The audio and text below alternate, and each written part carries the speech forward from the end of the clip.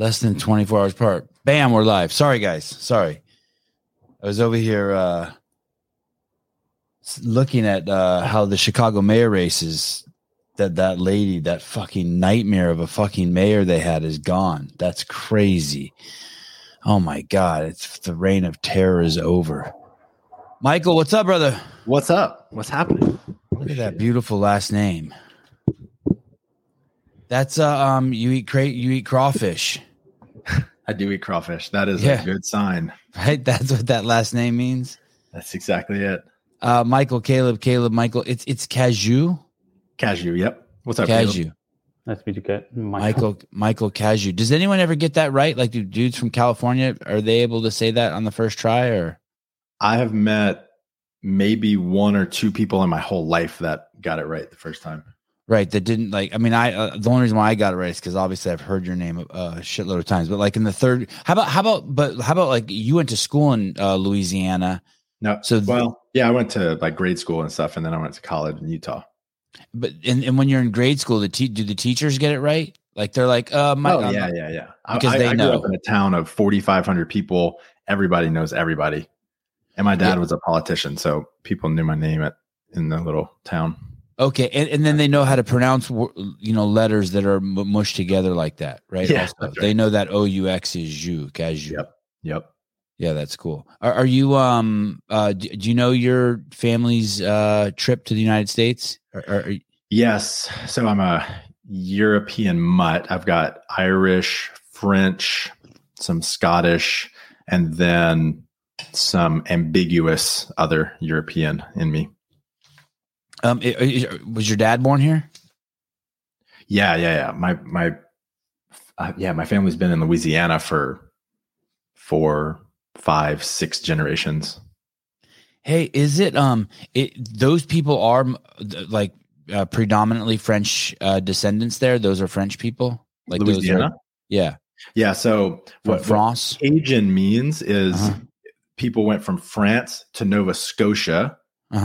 That's Canada, right? That's Eastern Canada, up in the cold. Eastern Canada. That's like where some of, I think, the biggest Hicks in Canada live, is what I'm awesome. told. And they came down to Louisiana, and they were, as far as I know, they were quite a subclass, and they were very much looked down upon.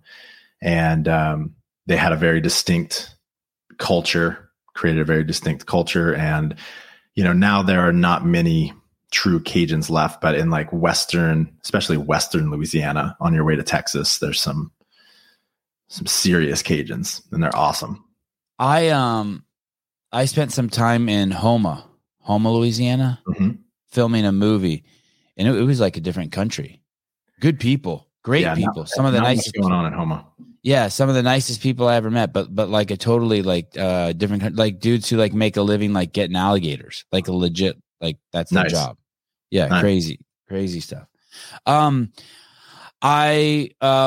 mutual friend of ours, Marsden Sawyer, about 6 months ago, said, "Oh, hey, I have a friend." He hit me up, Michael Cazayoux, and I recognized the name. I just didn't know from where. And would just like to shoot the shit with you. Can I give him your phone number?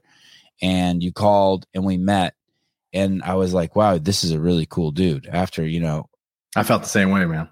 Yeah, you're a cool cat. And I was like, oh. And then I started looking into you, and on the phone I got to know you a little bit, and now I know why I always heard the name, because of your entrenchment in the CrossFit space, and then you had a really amazing podcast. I didn't even know about that. A big podcast. Thank you. Yeah, an amazing it had 1,840 5-star reviews on Apple. Mm-hmm. Crazy, 340 shows. Yep. This is a great episode. This was Adi and I, we started doing, this is my wife, Adi. We started doing some episodes together talking about relationships, and those were some of my most downloaded episodes, up against people with millions of Instagram and YouTube subscribers. Why did you stop? I was bored for like a year, and I tried different, I'll back up a little bit. For the entire podcast, I allowed the content and the topics to evolve with my interests. And about a year ago is when I paused. But a year before that, I started just getting really bored with it, bored with the interview style. And so I started doing some solo podcasts. I started to only do in-person ones and not care at all about how big someone's following was. And it just wasn't interesting to me anymore. And in retrospect, the reason I was hanging on to it was maybe partly ego, partly like a sense of scarcity, which is like, I don't want to lose the audience. Mm-hmm. And what I realized by the lack of engagement that I had for the last year is I've already lost them. Like everyone can feel my lack of interest in this. And it's just not, I don't think it was very valuable anymore to anyone. And so I paused it. And then one of the things that Adi suggested to me was, she said, why don't you just get a co-host? You always have fun bantering with one of your buddies and things like that. And I couldn't think of anyone in the moment. And then a few months ago, I had the idea to start a new show with one of our mentors. Her name is Annie Lala. She's our relationship coach. And we're in the process of launching one right now, which I'm very excited about. Oh, I spent some time on her account too, after finding your account. I do this show regularly where it's just myself and Caleb, or myself and Caleb and Souza. And I just play clips that I find just from around the internet. And she's going to be a wealth of information. She has some funny shit. She had this one post on there. It says, it's titled "When Two Wounds Fuck." Nice. Two like her. Wound. And I'm like, I even went over and told my wife, I'm like, look at the title of this video. She's like, oh, yeah, that's brilliant. Wow. Okay. Sorry, this is a little self-serving here. Why did you say you were only going to do them in person? Why did you switch to that? To make it more challenging, or? No, because I thought, well, from experience doing some in-person ones, it always just felt like a more fulfilling experience. I got to really catch up with the person before or after, and it felt more like I was hanging out with a friend than I was doing this kind of work-related thing. Yeah. And that worked to some extent, but I was just done. I was just done with it for a while. I recently, I have Dave Castro on the show periodically, and he told me that he won't come on anymore unless we do them in person. And I think he did that because he just wants to see me go in person. So I set up my studio so I could do it in person. But the thought of like having someone to my house and like having to talk to them, and then it's a much bigger deal. And then what if they don't leave? Yes. Like, what if they want to stay and be my friend? I'll be like, no, that was all just for the podcast. You must go. Yep. Yep. And I have a tendency to like people too. And I don't want to like, what if I say something stupid like, hey, you want to go get something to eat? Then my whole day is fucked. Huge mistake. Did you do very many in person? Towards the end, I probably did a dozen or 2 dozen. Oh, okay. Yeah, okay. So you dug in. And, I feel fortunate that I'm in a really cool city where there are a lot of awesome people around. Austin is one of the kind of new hubs for thought leadership in the country. And so it worked out. I have no interest in, or never had any interest of like doing a bunch of traveling to do the in-person ones. But, having people over to my house or going over to their house worked for a little while. Yeah, Austin really is turning into quite the spot, right? Yeah, I think that it's already been growing for quite a while. And then the pandemic hit, and that whole 2-year period of weirdness happened. And I think a lot of people were attracted to the blend of ideas here or more so values. So there are a lot of driven people here, like there are in New York or parts of California. But what's distinct about this place, in my experience, is that they value community and even family more than their drive to succeed. And I think that's been really attractive, along with some of the politics during all the shutdowns. I think we're also pulling people here. But yeah, people like they're up to something, but they're more interested in connecting with people and having fun, which vibes really well with us as well. The people that I'm trying to think of the people there.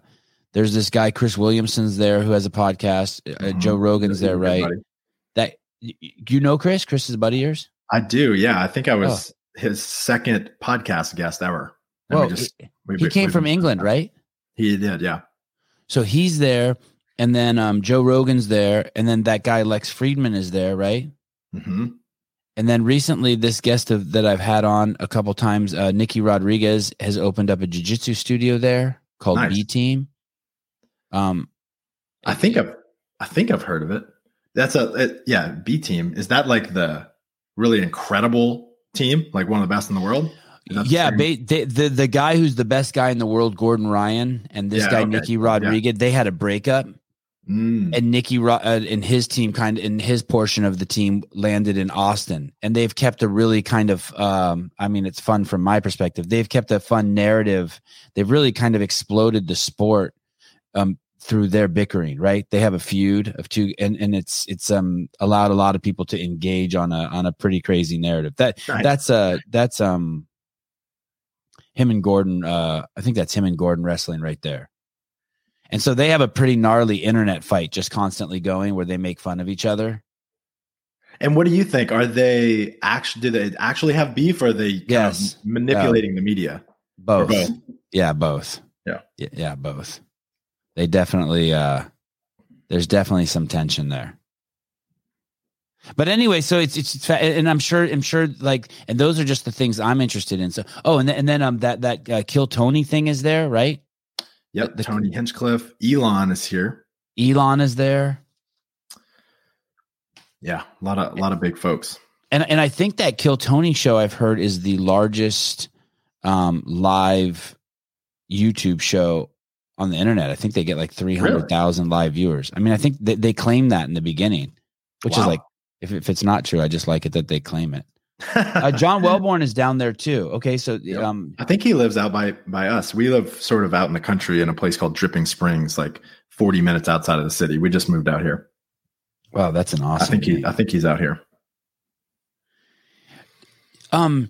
You in 2012 and 2013, you were at the CrossFit Games on the winning affiliate team. Yep. I'm sure you remember Tommy Hackenbrook. Yeah, I was on his team. And did you guys qualify? And there was that crazy buff dude, something Ford, on your team. Yeah, that was Brennan Fjord. Fjord. He was on the team the next year after I was done. So I think 2014 maybe they went back again, or 2015, and either won it. Yeah, I think they won it. I think that the year they beat Rich. They won it maybe 2015. Please, not on this show. Don't say that on this show. You can't say Rich. No, you can't say anyone beat Rich on this show. That's sacrilege. Oh yeah, cut that. Okay, yes. Michael, were you on that team that qualified through Denver one year, and you had a girl on your team who was breastfeeding in between events? Black girl? Yes, Taylor Richard Lindsay. What a beast. I remember seeing that and filming there and just being like, this is the most incredible thing I've ever seen in CrossFit. Still, maybe to this day it is. Winning events with you guys. You were on that team. It was you and her and Tommy? Yep. Yeah, and Adrian, who I'm sure you know. Conway? Adrian Conway, yep. Okay. And then a gal named Mary Lampus, and then Aaron Binion. Taylor was just a freak athlete. Just learning anything new, she picked it up more quickly than just about anyone I've ever met. And I'm remembering that correctly, right? You guys would win an event. She'd walk off the field and let the baby just clasp onto her tit and feed it. Yep. Grow a baby at halftime. Yeah. That shit was amazing. I was really, and she was down to earth, like not stressed out or anything. Just what a cool experience. Did you have thoughts on that when that was going down? Not really. Yeah, not really. Just normal to you. I think that probably shaped the way that I kind of assume strength in mothers maybe a little bit more because of that. Yeah, you see that'll change your whole perspective. Yeah, looking back, that's incredibly badass. Yeah. Yeah, Yeah. and as you say, the chill piece, I think one of the strengths of our team was just we were very laid back in between events, joking around, taking things seriously, but also having a lot of fun with it. And in any sport, and definitely in the CrossFit community, as it was like this brand new thing, I think people just stress themselves out too much. And I think it really served us to have a lot of fun with it. Jeffrey Birchfield, Salt Lick Barbecue. Yeah. When I think of breastfeeding, I would see my wife like work out and have the baby there, and then just like literally right after a workout, throw the baby on the boob. And I always thought, oh yeah, it's probably just tastes like those candy bars or chocolate, when salt is on there. It's probably just the most amazing thing for the baby. Did you ever have a dog, and every time you're done working out, he comes over and licks your face? Like he just can't get enough of the salt. Did you ever have a dog like that? Yeah, a little bit. And you're just like, oh yeah, they're just getting the salt. I'm just totally into it. Trish, I breastfed my stepson at an event and everyone loses their shit. No one. Where do you live? On the moon? No one cares anymore. Loses their shit in which way? Like, oh my God, you're amazing, or oh my God, don't pull your titty out in public. That's the way I took it. I took it as the latter. I read into it as the latter. Jeff says that's actually a barbecue joint in Dripping Springs. The place is. That's what I thought you were talking about. I was like, okay. Weird. I thought okay. I'm stuck on the baby on the boobs. A barbecue is to breastfeeding, is to dogs to licking faces. What? Oh, there it is. Salt Lake Barbecue. You been there? I have. Yeah. Oh, I would say it's like a little bit better than mediocre, but it has an amazing outdoor area. And it's really popular. Ambiance. Also, this is a really slick platform. Are we live on YouTube right now or what? Yeah, this is great. We are. I've never seen this. And then afterwards, you can chop it up and. You could. We don't. Okay, got it. Like we're like, hey, nice having you on, Michael, and then I run away and play with my kids, and and we. That's great. we used to have a couple more people helping us, and you'd see some stuff on Instagram.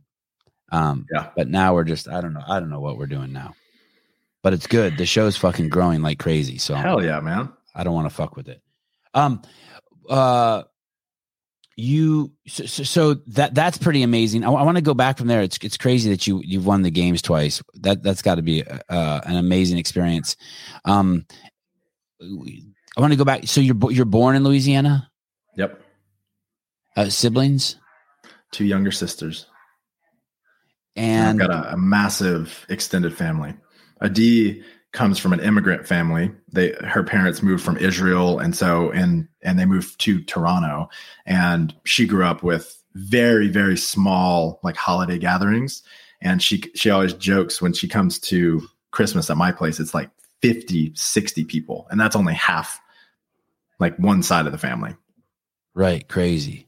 Oh, where did you meet her? In San Diego at Barbell Shrugged Mastermind. That's a business event. No, wow. Yep. She's a fitness girl. She was into exercising. Very much. Yeah, she was a bronze medalist at Canadian Nationals in weightlifting, and she started working against gravity. Oh, God, it's a small world. Very into fitness. Holy shit. And she doesn't, you guys don't own that anymore. You guys are married. We are married. And so she doesn't own that anymore. Correct. We sold that almost 2 years ago. Oh, is that congratulations in order or? Yeah, absolutely. Yeah, absolutely.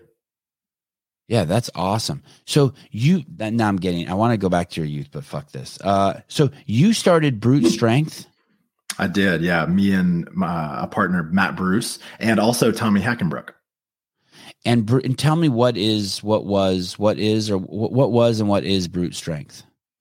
Brute Strength. Yeah. We started out just programming, doing online programming for people that wanted to go to the games, like people that saw themselves and a lot that were very high level athletes. And then we realized that the market for that was quite small. And so we branched out and started making programs for people that just wanted to compete better in their gym and in the open. And then into weightlifting. And then we started a program called Brute Body, which was more geared towards people that wanted to look better naked. And so very thoughtful, intentional online programming. And one of the things that set us apart for some amount of time was we created a team of experts that were collaborating on these programs rather than one person trying to be the expert in all of the different modalities. And so we would come together and create programs for our highest level athletes and then for the big groups that we would run. And what year did you guys start that? 2014. Yeah, end of 2014. Who else was in the programming space when you guys started that? Yeah, so CJ for sure, Ben for sure, and I would say those were the biggest without a doubt. And was Ben's called Comp Train at that time? I can't remember. Even I think it might have been CFNE still. Okay. And then there was a guy. Man, this is funny because yesterday I saw an old video and this guy's picture popped up. Is it like the Outlaw Way? Was that a thing? Oh, yeah. He was Elizabeth Akinwale's boyfriend or husband or something. Yeah. Oh, yeah. I forgot about that guy. Or something like that. Yeah. So he was, I think, sort of big. And I can't remember who else. I think there were definitely some more people, but it was sort of Ben and CJ were the biggest as far as I remember. And what's that guy's name? Let me see if you can let's go to About. I want to see if I can remember that guy's name. He was very distinct, right? He was short. Yeah. He had big hair. Yeah, he had a huge beard and tattoos, and he created a sort of cult following. Yeah. Okay, so and you guys did that thinking you guys created that. It seemed, that's not him though. No. If that's him, he looks totally different. Let me see. No, I don't recognize. If that's him, man, you've really changed. Good job. Yeah, maybe it is. I don't know. I remember him being pudgy, a little bit more round, more rotund. I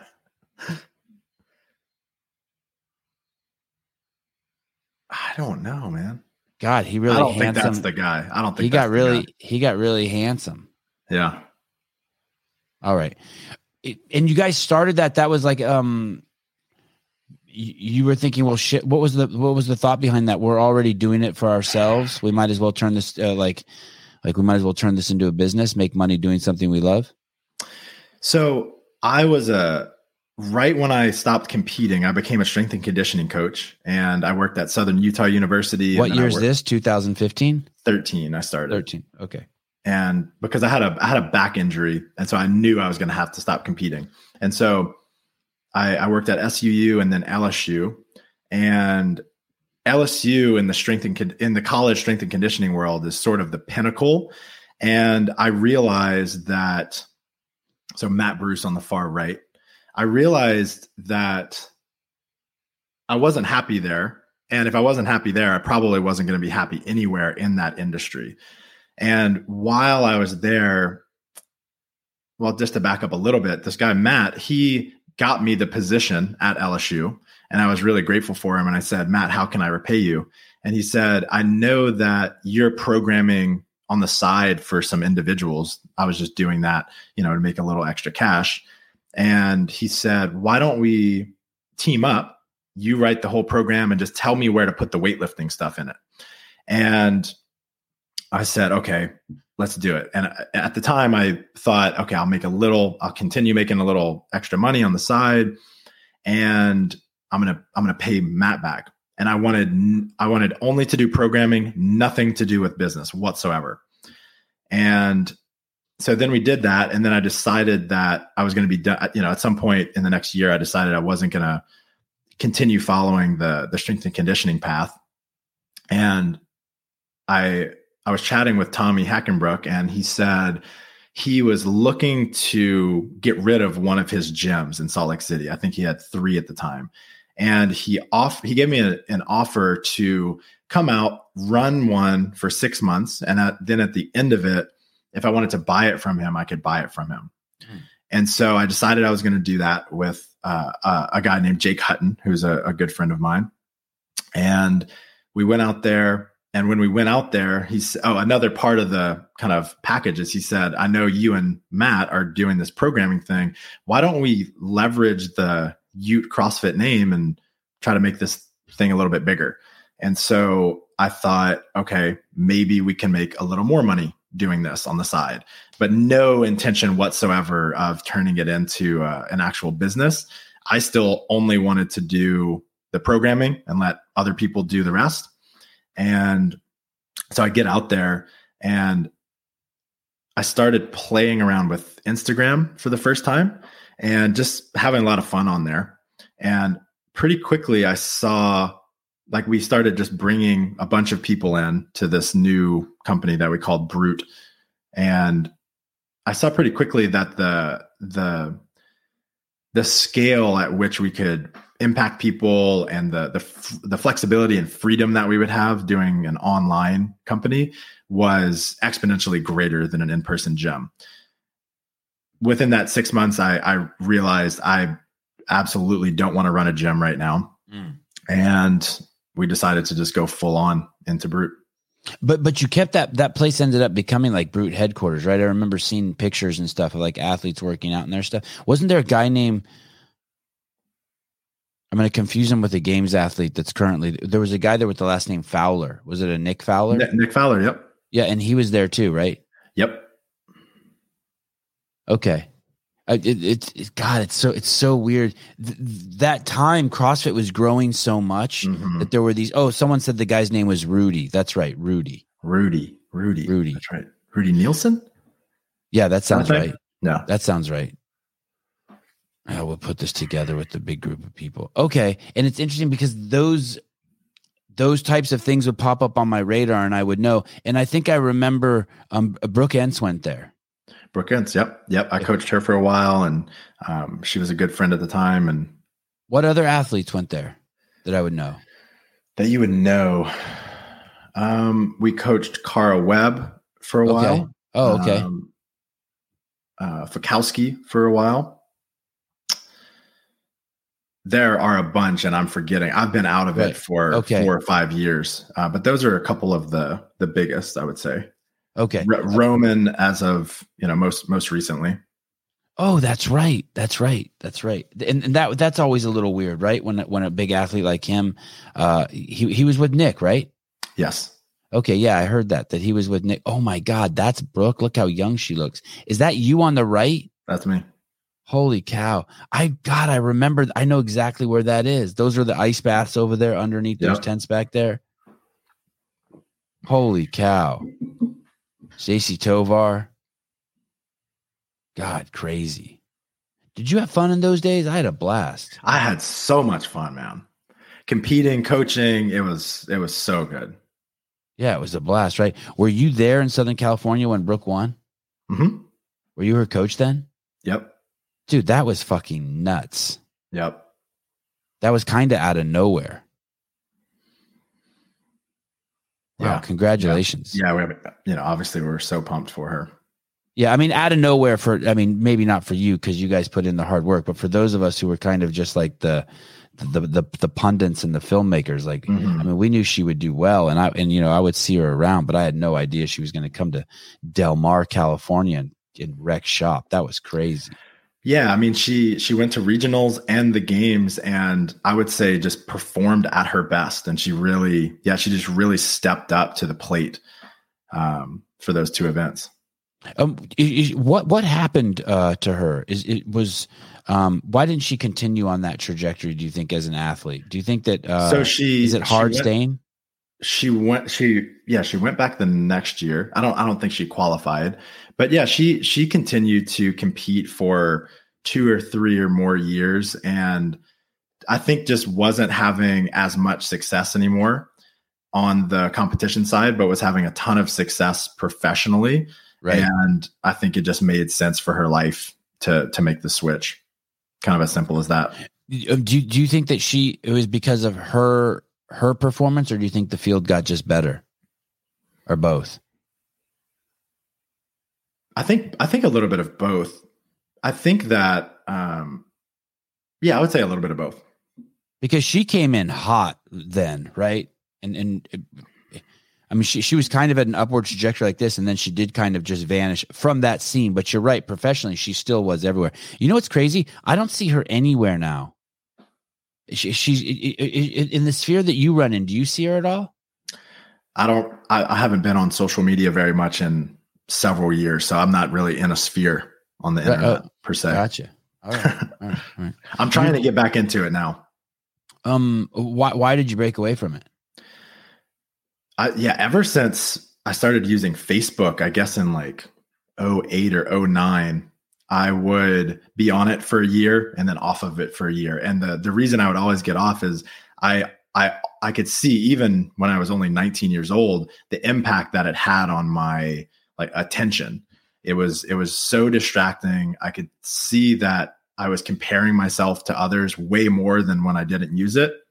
And I've never found a way to have a real healthy relationship with it. And honestly, I know very, very few people that do. I think many people have been on it for so long without really questioning its impact on them that now they just feel like that's the normal way to live life. But when they take a break from it, they realize how like the mental load that being so plugged in is having on them. So anyway, I've just never had a real great relationship with it. However, it is just so incredible for spreading a message and building businesses. And, I've got a new business that I really care about and that I want to attract people to. And so I'm trying to get back in a little bit. Have you seen someone get destroyed by social media? Like by destroyed, I mean, not, they didn't literally get destroyed, but like had a friend and someone posted something about them and it like devastated them. Can you think of that? Or like people who've been like, who get rocked by social, like, do you know any people like who look at their likes and they're like upset that I hear people, I can't even believe it, but I hear people say, oh my God, I can't believe this didn't get more likes. I'm literally fucking dumbfounded when I hear that. Or there was, recently CrossFit, what was the mistake they made? Oh, they did the open and they put the wrong weights out. So they did an open workout and the athletes perform with the wrong weights out there, right? Big, huge event, probably cost them hundreds of thousands of dollars. They invite out Laura Horvat, who's, a legend, a legend in our sport. Mm-hmm. And then Gabby Magawa, a big up and comer, and they have them do the workout and they put the wrong weights out there. And then they apologize on all three platforms. They apologize on Twitter, Facebook, and Instagram. And I'm thinking, holy shit, that's so poignant because the person who made that decision is someone who's lost in social media. Like they think that they have an obligation. It's like I'll give you another example. Like when people, like something happens in their life and they make a big post, like they go through a divorce or something and they post it on their social media and they have like 300,000 followers. And I'm thinking, like, do you think you have like some sort of obligation? Right. Like it's so weird. You lost yourself. You forgot that you just nailed it too. You forgot this is a tool for yourself. Mm-hmm. This isn't your mom. This isn't your dad. This isn't your dog where you're leaving town and you need to find someone to take care of it. You owe nobody anything. And so they made this post apologizing on Instagram, Facebook, and Twitter. And all it did is it was a breakfast bell for all the haters. So then all the haters come out and tell you what a dipshit you are. If you want to apologize, just make a simple apology at CrossFitGames.com. But no one would have made that mistake 20 years ago because everyone kind of knew social media was a tool. And now there's this whole generation, I think you were describing, that's lost in it. Mm-hmm. They think it's like some sort of, they think it's a sentient being. Mm-hmm. Well, it seems sort of like the new town square. It feels real. It feels like this is where everyone I care about are congregating. And so it feels like if there's disapproval, there's disapproval from the people that really matter to me, which, is almost always false. And, I can speak to your question was, do I know anyone that has been impacted by things not being liked enough? And, I'm a little embarrassed to say it, but me. Yeah. And, I think a part of what drove me to addiction as a teenager was a hypersensitivity to social approval, maybe a little bit more or a lot more than my peers, but it is part of human nature to be sensitive to approval or disapproval, right? And it feels like if they don't like what I just posted, especially if, especially if you're being intentional and trying hard, right, that they don't like me and they don't approve of me, or they think I'm lame. And, conceptually, I understand that's not what that means. But then there's sort of a war going on inside of me. There's a kind of a higher self that is calming myself down, but there's a lower self that just feels tension and wants to keep checking it and wants to think about how to do it differently in the future. And I feel fortunate that I've built the skills to just watch that whole thing go on inside of me and not allow it to kind of ruin my day or drive my behavior. But it's definitely there. You kind of couched it in a way that I could guess I could kind of relate. If you're making a post, I guess I don't know why I post. I guess I post just for fun. That's great. I mean, that must be bullshit. That's bullshit. I don't post just for fun. But I guess if you're posting with the intention that you're trying to generate attention for a post, the intention is for intention, and you don't get it. Yeah, that would be a letdown. It's so I don't understand I'll post something that will be like, hey, here's the evidence the vaccine is killing people. Here it is. And it'll have like 3 likes and I don't even know how many likes and 1 comment like, fuck you, asshole. Yeah. 150 unsubs. Yeah. And I'm like, dude, I just fucking could have saved your life. What are you doing? Like be cool. I just saved your life. And then yesterday I hardly ever post anything of myself, like doing stuff. Yesterday I posted myself doing some dumbbell snatches. It has 124 comments or something like that. That's more comments than I've gotten in. I'm like, who the fuck why are you commenting? It's a 50-year-old fucking dude doing dumbbell snatches in his fucking garage. Like, what the fuck is wrong with you? So I followed it up with I followed it up immediately. I was pissed off. Oh, and look what I put over here to the next it right away. I'm like, all right, fuck you. Pfizer's killing people. Like, this is me. I'm just pissed. Go to the caption of the dumbbell snatches. Let's take a look at this. What? There's no the 70. Oh, it's throwing the 70-pound around today like it's my trabajo, which is just a fucking total lie. It's throwing me around. I'm not throwing shit around. And so it's like, you know what I mean? I'm just like, it's just like, and I used an R. Kelly song. I should have gotten in trouble. Or no, it's K Rel. Oh. Anyway, I don't know. Sometimes I don't understand the I don't understand the people out there. Yeah. Those are all no reps because you put your hand on your knee too. Oh, and that's another crazy thing. Fuck you and my no reps. Those are all fucking brilliant. I'll put my hand on your mom's knee while I do it.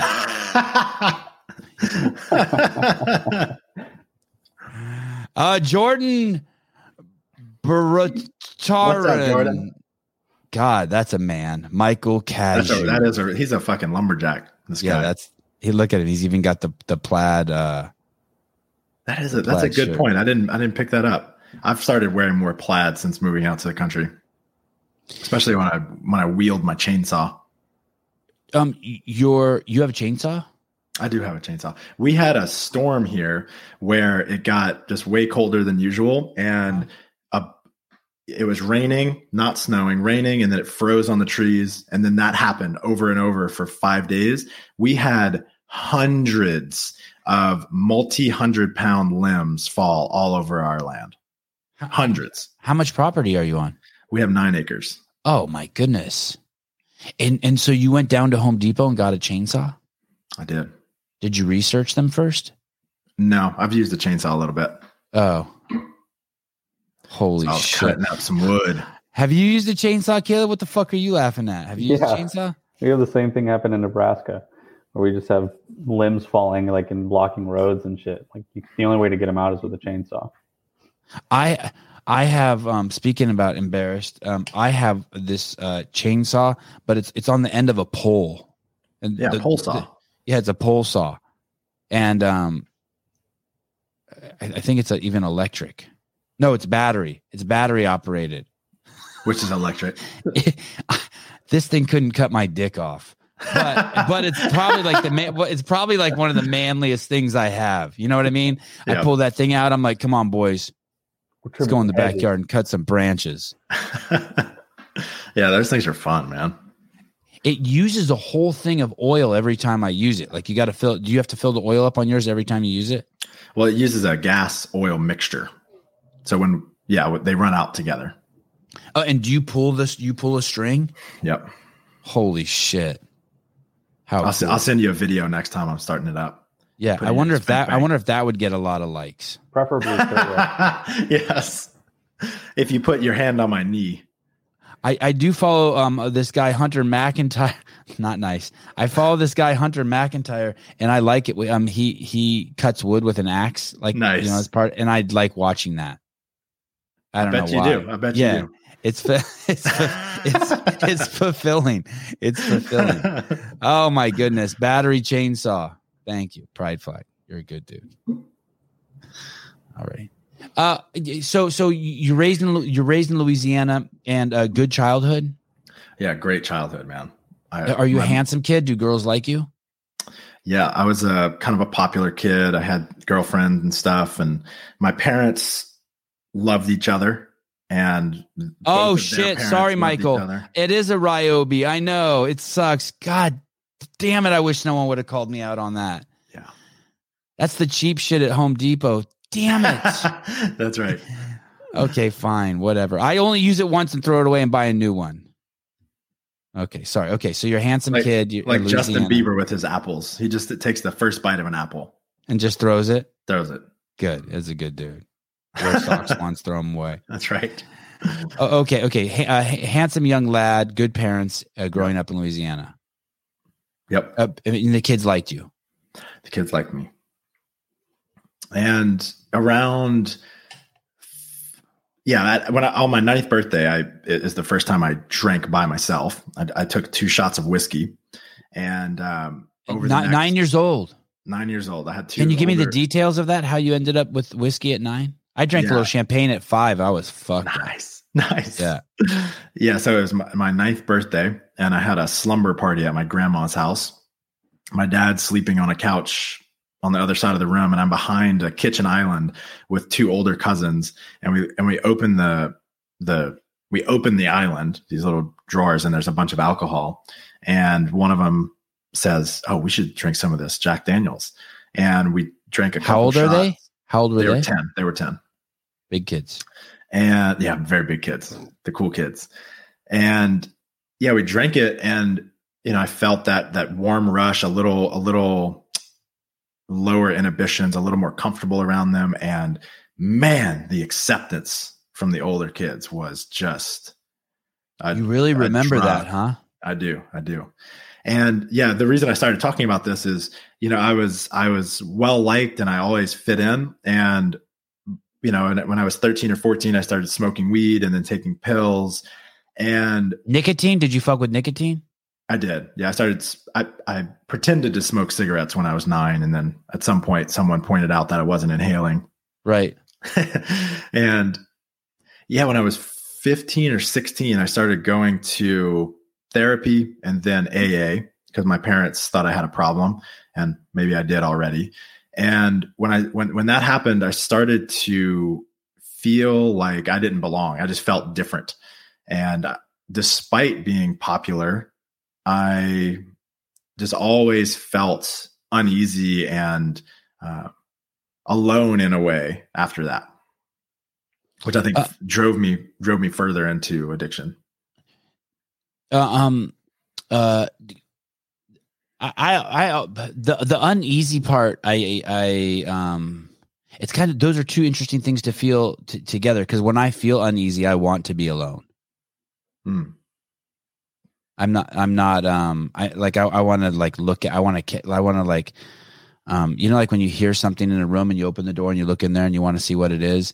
It's like, I become very curious what that uneasiness is. And I want to look at it with no one around. Mm-hmm. It's interesting that you would feel uneasy and alone. Did you not like feeling alone? Like when you say that, you mean that in a negative way?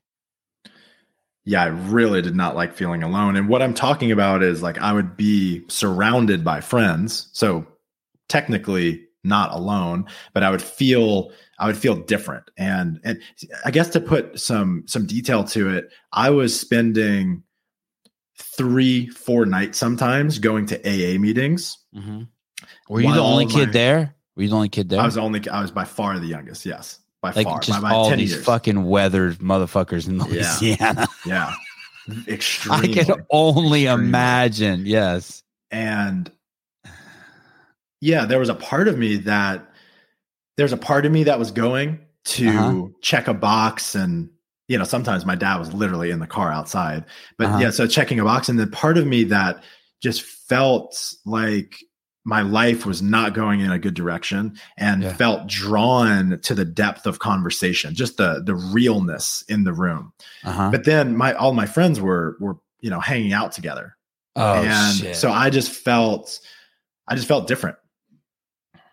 Do you think that the thing that I'm kind of glomming onto is you were in this room with just like real people who were like digging in the dirt, and then your friends, it's just like superficial shit, just like capping on people, getting new shoes, smoking weed?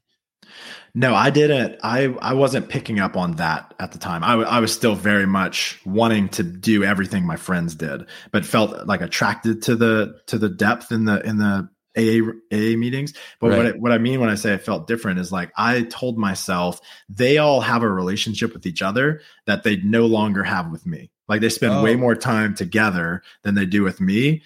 And I'm just living this different existence. Hey, when you would hang out with them, would they be getting high and drinking? Yes, and I would be too. Oh, and then so you'd be high and getting drinking, and then go back to AA the next day. I would go loaded to the AA meetings many times, probably most times. Holy shit! Oh, that's a struggle. That's not fun. Yeah, that wasn't fun. You couldn't enjoy either, right? You were stuck between two worlds. You couldn't enjoy getting fucked up, and you couldn't because you were. It's like do you remember Sundays and you had school on Monday? I hated Sundays. I'm so glad my life's not like that anymore. Yes, I fucking hate that. I'm so glad I never have to be like, oh, it's Sunday, and I'm stressing the whole time about Monday morning. Right. Your whole life was like that, right? I was putting a mask on for every different group of people that I spent time with. So I had this kind of junky risk taker mask for my friends. I had the like wise young guy mask for the AA people. I had this good son mask for my parents and family, and I had never even glimpsed the real me as a kid. Did you? I don't think I did either. Did you? And I really wanted to make my parents happy, and I wasn't very good at it. Did you want to make your parents happy? Absolutely. Yeah. Yeah, I had great parents. My mom and dad loved the shit out of me. And I think that's okay. I think that's okay that I kind of lost myself in wanting to make them happy. Just if you're a parent and you see like my kids do that, they're in that they've lost a little bit of themselves and they just want to make me happy. But then what that does, I guess, is put a shitload of responsibility on me to make sure I don't take their eye off them because and I don't take my eye off of where I'm leading them. Right. Like, do you think at some point, like maybe your dad should have been like, fuck you, we're moving. You're not going to be around those. You're not going to do any drinking anymore. I'm taking you to Kenya. We're going to live out in the desert for 4 months. Like, that's what I think I would do to my kids. So I think I have multiple answers. I don't regret anything that happened in my past because it got me to where I am today, which I'm so grateful for. My entire family is grateful for having gone through what we went through. We're so much closer as a result of it. Yeah. And if my son was getting into addiction when he was 15 or 16, yeah, maybe I would consider what you're talking about, because in retrospect, like I'd go nuclear. I'd fucking just sell the house. I would kidnap him. Yeah. Yeah. I wouldn't give a fuck. Yeah. I think maybe. Yeah. Yeah. Maybe I would move. And I don't think anyone can know until they're in that situation. You know, I know that they were just doing the very best they could with the Right. mental and physical resources that they had. And I think they made a really courageous decision to send me away when I was 17. I just imagine it was so painful for them, and they did it anyway. And where did they send you? To Utah. I went to a wilderness therapy program. Oh, what was that? What's that called? Second Nature. Oh, is there one called Outward Bound? Outward Bound. Yep. Yeah, I think as far as I know, like a similar deal to Outward Bound. Yeah, one of my friends did that too. I thought one of the things is that they didn't take kids who were This one drug does. addicts. Outward Bound might not. Oh, okay. Interesting. So you were using steadily from 9 years old to No, it's basically 14. But I started Okay. experimenting with stuff when I was 9. okay, and then like I got drunk for the first time when I was 5, and then I took a hiatus. Probably like I took Nice. a 10. You were wise, man. I took a 10-year break. You saw where that was headed. So, freshman, sophomore, and junior year, basically doing it all, meaning smoking weed and drinking and smoking cigarettes. Anything crazier than that? Any like meth or coke?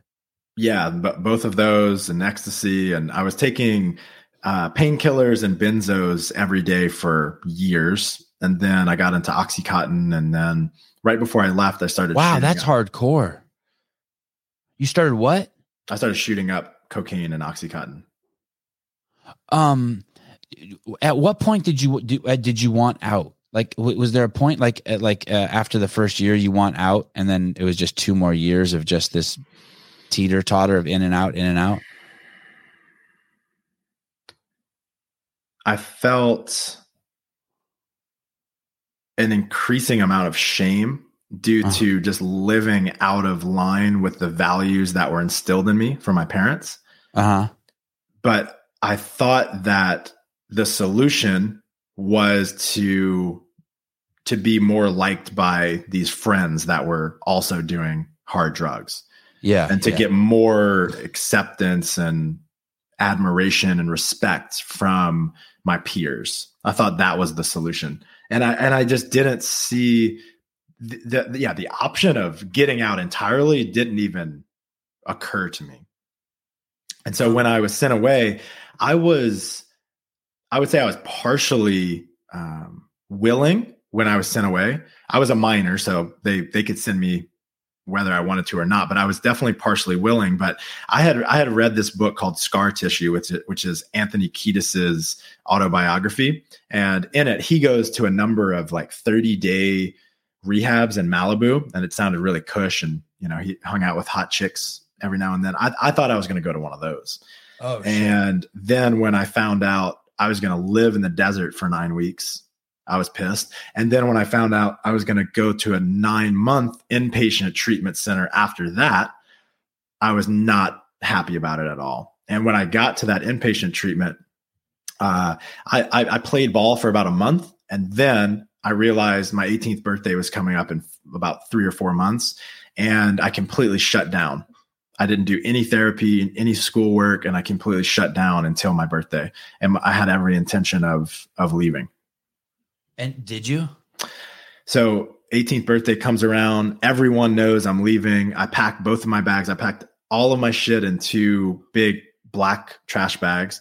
And I had written down my plan every day in my journal, probably multiple times a day. This is my grand plan.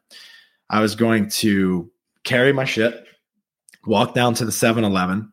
I was going to steal 2 40-ounce cans of beer just because I was just so miserable and needed to escape. and then I was going to go pawn. I knew I had an iPod and a pair of like Ray-Bans or Oakley glasses, pawn those, hoping I could get a Greyhound bus ticket, go back to Louisiana. And then because I was born with a genetic back disorder, and I had back pain starting when I was 13, I knew I could lie to doctors and get a prescription for opiates. And so wow, this is a thorough plan. I was going to get opiates from a bunch of different doctors, and I was just going to start selling. And that was the life that I was looking forward to. So then my birthday hits, and yeah, there it is. That's not good. Let's talk about that. I'll make a note here. I want to ask you about that surgery. Okay, go on. So my 18th birthday comes, and I have everything. Can I go back 1 second? So sorry. So it was you went away to this camp for how many weeks? 7 weeks? 9 weeks. 9 weeks at the camp. And then then it's going to be another 9 months at a facility, a rehab facility. Yep. And then you're there for 2 months, and then there's the escape plan. Correct. Yeah. Okay. So the day of escape arrives. Yep. And I was obviously crying out for help, because technically I could have just walked out. But what I did instead is I went into my therapist's office once I had packed up, and I spent 3 or 4 hours in there just with him and another therapist, sort of trying to talk me into staying. And I just remember bawling my eyes out, just so terrified, because my parents had made it clear that they weren't going to support me. I wasn't going to come and live with them, and I was on my own. And I was caught between feeling desperate to use drugs because I didn't want to feel what I was feeling, and terrified of what would happen to my whole life if I stepped out of that door. And then they can't, they finally say, okay, we have other people we need to see. You got to make a decision here. And I say, I'm going to leave, but I'm just going to call and tell my mom that I'm going before I go. And I call, and she picks up the phone, and she was at the beach, and she had been expecting me. And she answers, and she's immediately crying. And her voice sounded. What do you mean she was expecting you? Because I had been telling them for. Oh, fuck years, you. I'm out of here. Fuck you. I'm out of here. Right. And so she was expecting that I was leaving. And so she assumed I was calling to finalize it and let her know. And I just remember, I'll probably never forget that moment. Her voice was so pitiful and, broken as she was trying to get her words out. And she was begging me. She said, Michael, please don't do this to me. I feel like I'm losing a son today. And I sobbed again more. Yeah. And, yeah. In the end, I couldn't do it to her. I couldn't break her heart. Yeah. And so I decided to stay. And in the beginning, I was doing it for her. And I was doing it for my family. And after a month or two, I started to invest in the therapy and just do what all of the other guys were doing, which was trying to tune into what I was feeling, share my stories. And I started to glimpse a future that was more compelling to me than what I had been dreaming up for myself before, which is one of freedom and of possibility. I felt the freest I had ever felt in my body, in my mind. I felt accepted for who I really was, not for the masks that I was putting on. And in this facility, you felt this? I felt that. Yeah. Because there are 10, 15 other guys that are going through the same thing. Did you feel like a failure because you didn't escape? Was it like this fucking kind of this gross failure? Not really. No. And okay. I've never thought about it this way until now, but I think it was maybe important for me to almost leave, but then decide not to, because I was expressing my autonomy. Yeah. I've always been hyper independent, and I need to make decisions for myself. And I needed to maybe prove to myself, like, okay, I'm doing this of my own volition. No one's controlling me anymore. Now that you have a kid, you must trip on what you put your mom through, right? Can you imagine? Oh shit. Just now, the whole time you're telling me the story, I'm pretending like it's one of my kids. And I'm tripping. Yeah, I'm like, fuck, maybe I shouldn't have had kids. Yeah. I mean, that must have fucking fucked her up. What a crazy emotional journey. I like what you said too, that you don't regret any of it, and your family doesn't regret any of it.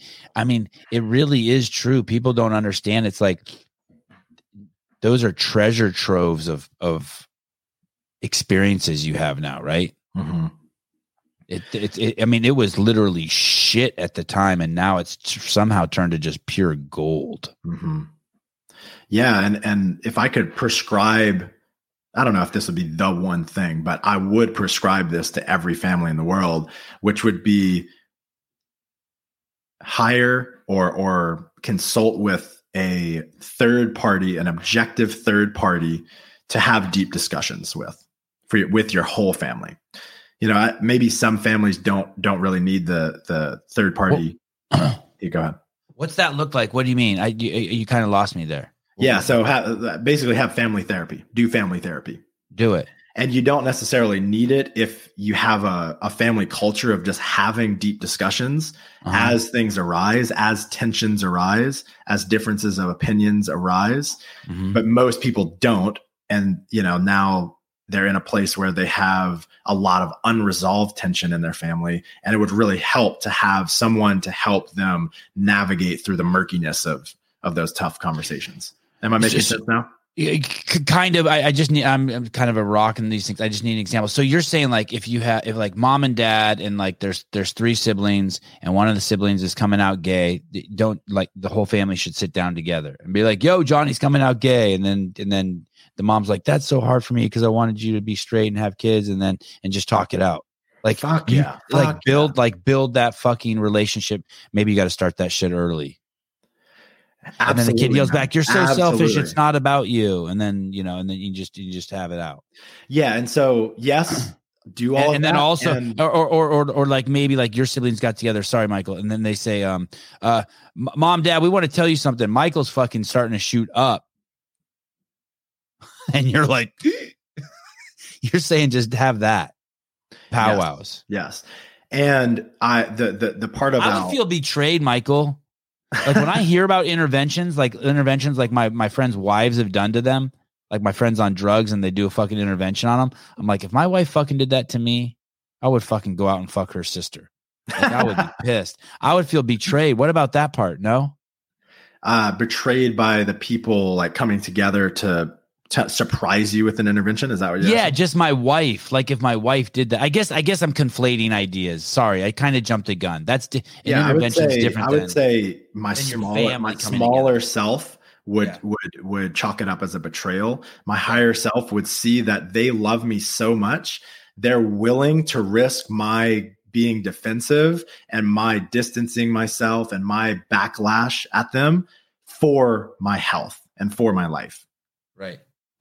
And yeah, there's a piece, the reason I recommend possibly a third party, an objective third party, like a trained person, is very few people have the communication skills to navigate those tough conversations. We just don't value that in our society. And that's part of the reason why we don't have conversations when we need to have them. And we wait until they become really big deals. Like, what if we had them when the problems were in their infancy, right? And we could come up with solutions together, and we could love people, love people enough so that they don't have to keep making the same mistakes. Yeah, you really nailed it. Sometimes when one of my kids is hurt, I feel like just getting the whole, like emotionally hurt, like something happened, right? Like he feels like the other kids are mean to him. I feel like just getting the family together and holding hands around the kid, and just we all take turns telling them we love them. like some I love that, like man. some hippie circle. They used man. to do this. They used to do this thing at in Del Mar. Invictus did it.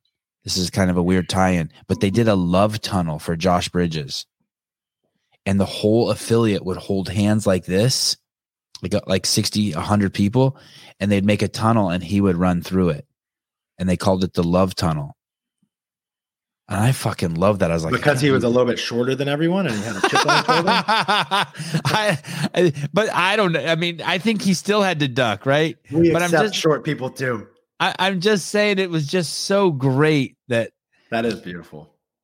He would run through all of the bodies of the people in his affiliates, and they and just it was so great. I thought it was. Other affiliates should do that. The love tunnel for their athletes. Yeah, and families, man. To your point, our lizard brain is the oldest part in our brain, and that part is soothed. That's our fight or flight, and that part is soothed and comforted with physical touch. So if we go there during conflict and hard times first, we're able to hear each other so much faster. Oh, I was just talking with Josh Bridges about that. He was on the show the other day, and I love shaking hands with people. The fist bump is just really bums me. I mean, there's a place for it. Like if you're running by someone, but like if I met you in person, I'd want to hug you or shake your hand. Hell yeah. Yeah. It's so much better. You have a son? I do. Yeah. I've got a son and a daughter. Son is 2.5. Daughter is 6 months. And yeah, one thing I want to mention, please, about starting young.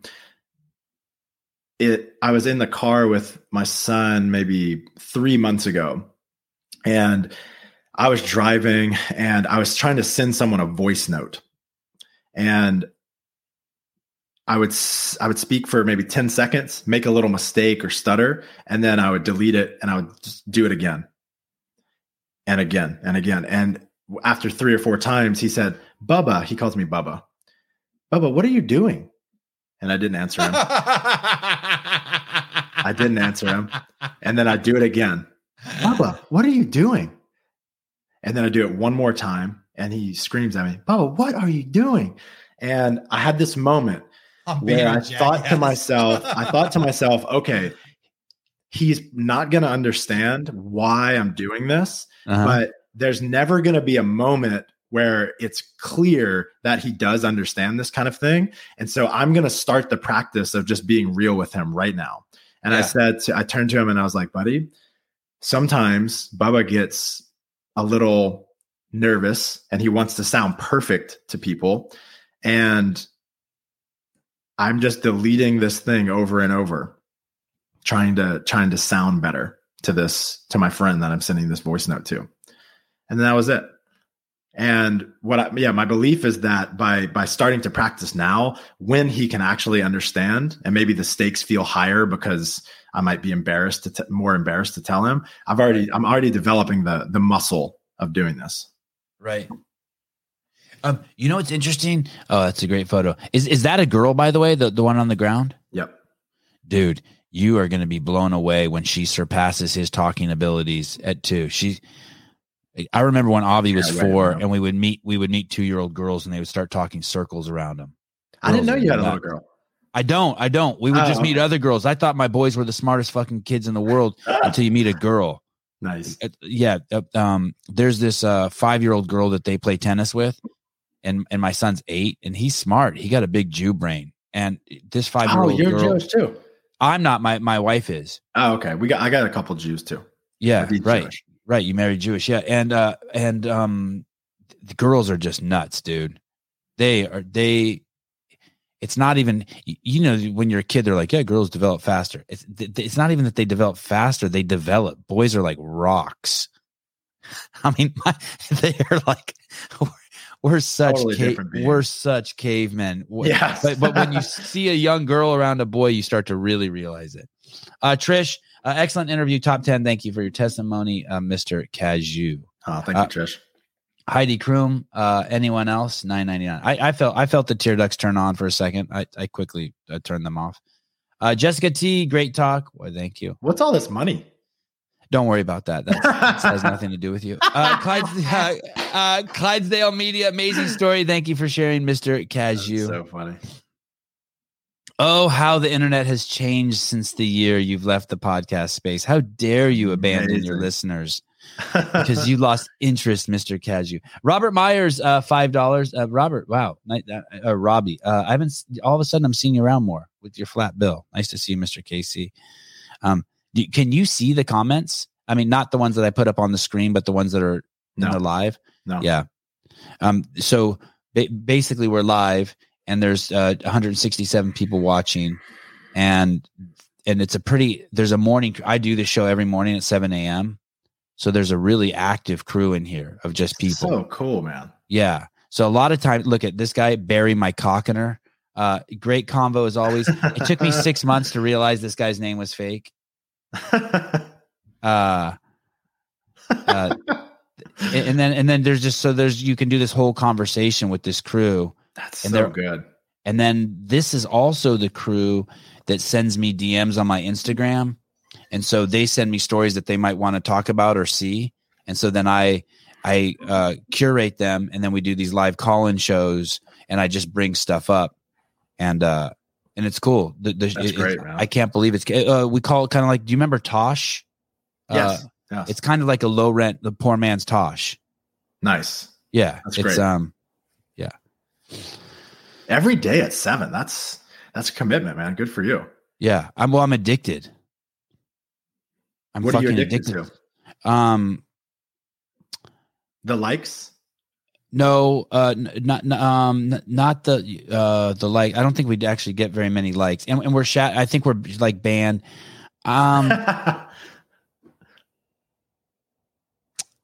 The process because I've been doing the show for 2 years and I'm getting better. I'm finding myself. I'm finding my voice. The show's getting better. Like yesterday, a guy called at me, a friend of mine, and he has a son, and his son's 18 years old. And I heard his son say something, dude, you're the funniest guy I've ever heard, Sevon. I guess you are likes. And that rocked me. Cause like, that's all I ever want to be is funny. Right. That's awesome, man. And it was like, holy fucking 18-year-old thinks I'm funny. And I work on it. So like during the day, I'm rehearsing like skits or funny things I want to say, or I reflect on maybe that was inappropriate what I did there. How can I make it better? So I'm just addicted to the process. And maybe it is the likes. Maybe I'm fooling myself, but there's just crazy instant feedback. Last night when I went to bed, I was like, man, Haley, I'm starting to like really like these people I hang out with every morning. It's weird because I don't even know them. Look at this person, Jenna Tolles. You get it? Yes, I do. No, I don't want to meet any. That's the thing. I don't want to meet any of these people. Manny Serrano. I did actually have a drink with Manny in Newport once. Nice. Someone's the real CEO of CrossFit. David Weed. See, and then there's assholes. You're not funny. I am funny. I am. I'm starting to realize. That's really great to hear that it feels like you're maybe stepping further into your life's purpose, if you will. Like you're in your calling. And I don't think of a calling as like a single thing. I think of it kind of like a peeling back of the onion, and you're obviously following your heart and you're good at it. And you just feel, it seems like you're on your path and you know it. And then there's also this really awesome thing about the internet where you can get feedback for it really quickly, which feels good. But in terms of development, it's pure gold for any sort of knowledge work like this. Having this tight of a feedback loop it helps us grow so much faster. Oh, I like the way you said that. Yeah. Feedback loop. Yeah. And when I started, there would only be like 40 listeners. And like last night we did a show and the live show had like 1,000 listeners live when we went last night. Man. Yeah. And I wouldn't say I was embarrassed that there were 40, and I still don't think 1,000 is a lot, but after doing it for 2 years, I'm so grateful for every single person who listens. Like I know that sounds cheesy because I feel like I built this relationship with those people and they built this relationship with me. Like we earned each other. That's so great. so it's kind of a trip. Philip Kelly, I love meeting you in person, Sevi. Thank you. I love meeting you too. Much more handsome and buff than I imagined. I disagree with 30% of everything Sevon says. Come on, 50%. Why does someone go to shooting up? What was did you see someone else do it first and you were up for the adventure? Or well, I think I had always put shooting up in a category that was like, that means you're fucked up. And I'm never going to go there. And then I read Scar Tissue, and he's just talking about shooting up. And although the last half of the book is him recovering, it feels like a lot of the stories were sort of glorified almost. And it sounded amazing. It sounded like the most euphoric feeling a human being could possibly have. And so that seed was planted by literally reading that book. And then one of my close friends started shooting up, and I told him at some point, hey, I want to do this. It's funny because when I was thinking about maybe not asking you, because I used to watch the show Mad Men on TV. I don't know if you know the show, but the guy's always smoking and drinking. And whenever I would watch the show, I'd want to smoke and drink. Right. You don't want to trigger me. Or anyone out in the I didn't even think of you. Sorry. But I was thinking of other people. Man, drugs are crazy, right? Because there's only two endings, right? You either die or you quit. And they both aren't fun. Neither of them Not are fun. necessarily. Right? The third one is you live a long, miserable life. Really? That happens? Yeah. You're getting sober and relapsing, getting sober and relapsing, or you become homeless and live like a shell of an existence for a very long time. And maybe you have a shorter life, but. And you eventually you can, especially with methamphetamines, you can do so much damage that you can never come back. I don't know. That sounds right. And by come back, I mean, I don't mean that you don't quit, but you'll be different. You will have, it's like our friend, you have those, I'm sure you have those friends who did so much acid and they're just like, oh no, something happened. You're not coming back. Like part of you got stuck in another world. Yeah. Especially in formative years. I so don't want that to happen to my kids. Yeah. What do you think your orientation will be around them experimenting with drugs? Is it like, hell no, you can't do any of this? Or hell no. I will protect them and keep them sheltered for as long as fucking humanly possible. Yeah. I won't ever buy them a cell phone. They won't be allowed to do any of that shit. They won't. I'll hope the first time that they put their penis in a vagina that they've never seen porn.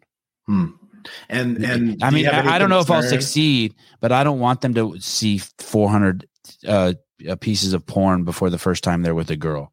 I want them to be like, I want them to have the same experience I had. Like, holy shit, I think I just touched someone's bra. Yeah. You know what I mean? I think I fucking touched a bra. Well, look, I had watched a lot of porn by the time I saw a bra, and I still felt that way. Yeah. Okay. Good. Absolutely. Good. Yeah. I wonder, do you have any concern about them either feeling like you're controlling them? Yeah. I guess it's all like, do you feel like they'll rebel against a perceived control?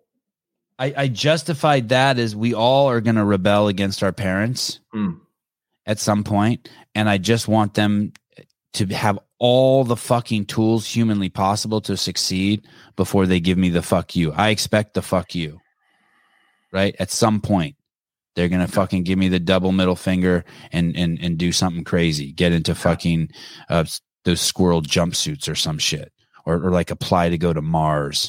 No, God, one way that they would get back. I hope they don't do that either, dude. I do not want my kids being astronauts or going to space. Fuck that. Sorry, your kids are so active. One way that they could get back at you that I feel like might really get under your skin is just really devote themselves to becoming couch potatoes. Yeah. Playing video games all day, eating complete shit, and doing nothing with their life. They would have to. It's going to be so hard for them to get out of my clutch until they're 18, until they can put the bat. Although they're going to be able to beat me up by the time they're 12. That's pretty cool. Yeah. Yeah. I have no idea what I will do when they're old enough to even consider experimenting with things. But there's a part of me that wonders if there's a benefit to them, like being able to do it and feel comfortable enough sharing it with me so that I can. Yes, that too. That's the tricky part. I want them to be able to share it with me too. If they do, like they've already shared some shit with me. I'm like, holy fuck, how did you do that? Like I have my eyes on you at all times. I can't even believe you did that. Yeah. Like they've told me some shit. That's cool. That's great that you've created that safety. Yeah. I think one of the ways that I will create safety is just being really transparent about my stories without glorifying them. And, without trying to make my son think I'm cool, related to like the women I slept with or the crazy stories I have. Share the stories and the consequences of those stories and sort of what I learned from them. That's sort of my best plan right now. Along those lines, I see parents give their kids too much information. And they project their own, I'm going to try to think of an example. They project their own. So I'll give you an example. So I was raised that abortion was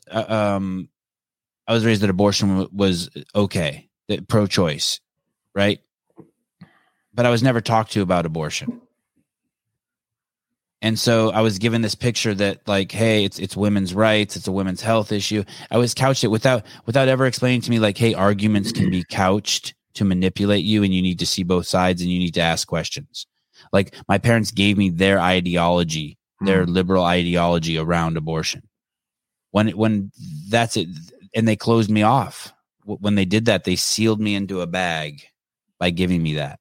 Yep. And I want to be very careful not to do that to my kids, except in places that that it's at all expense. It's to protect them from life or death issues. And so I'm a little careful. Like like my kids will ask, I'm trying to think. So my kids are very interested of how they got into mom's stomach, but I'm not going to tell them until they can ask the questions to get the information they need. Mm-hmm. You know what I mean? Yeah, I love that. That's great. Like, how did we get in there? What do you mean? How'd you get in there? Where were we before? I don't know. I don't know where you were before. Well, what happens when you die? I don't know. There's a couple of prevailing theories, and maybe I'll tell them a couple. I'm like, the one says that like you go this one book over here, but then I'm like, and there might be other shit too. I always tell them like, I don't know. You're going to have to. And then I always like, and if you do want to know, you can go down this path of like sitting still every day for an hour and just focus on your breath. And supposedly that you could get the answer that way. Yeah. You know what I mean? I don't want to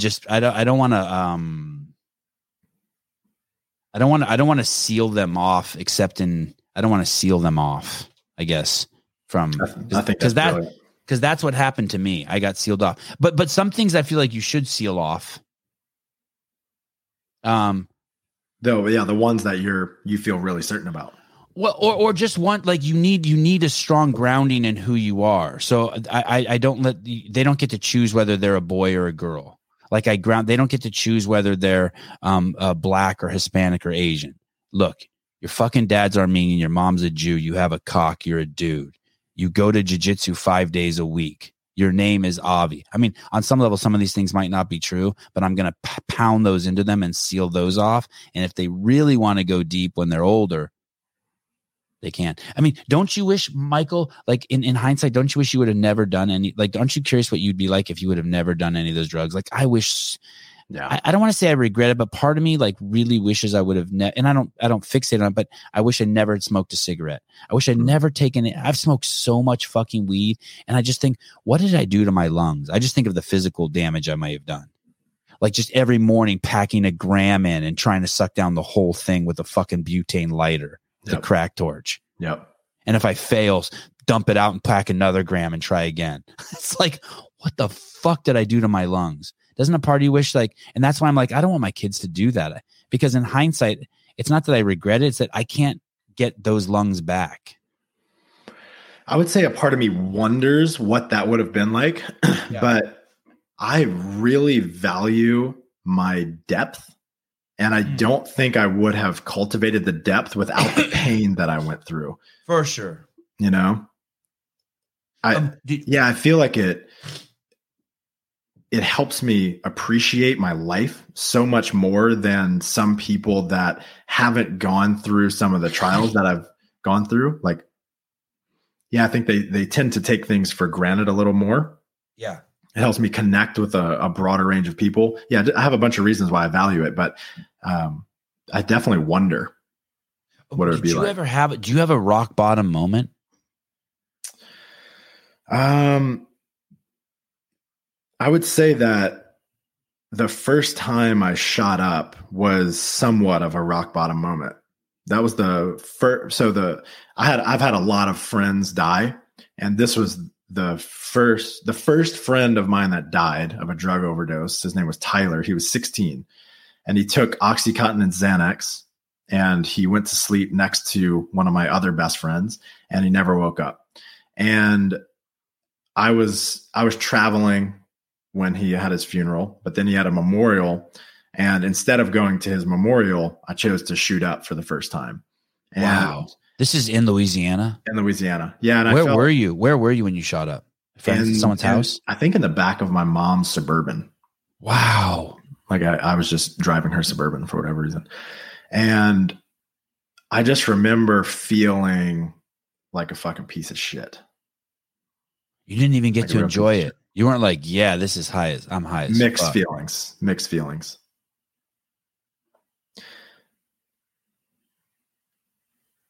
Man. And how many times do you think you shot up? Maybe 100. So you don't have a rock bottom moment. What about that moment when you were talking to your mom and in the rehab center? That was definitely a painful experience. But I felt, when I made the decision to stay, I suddenly felt more connected to my family and in rapport with them. Let me ask the question differently than rock bottom. You ever had a moment where you're ready to give up and die, where you kind of like you turn to the heavens and you say, I'm done, take me? Yeah, I had several moments where not several moments. I had a period of time, maybe 3 to 6 months, where I contemplated suicide.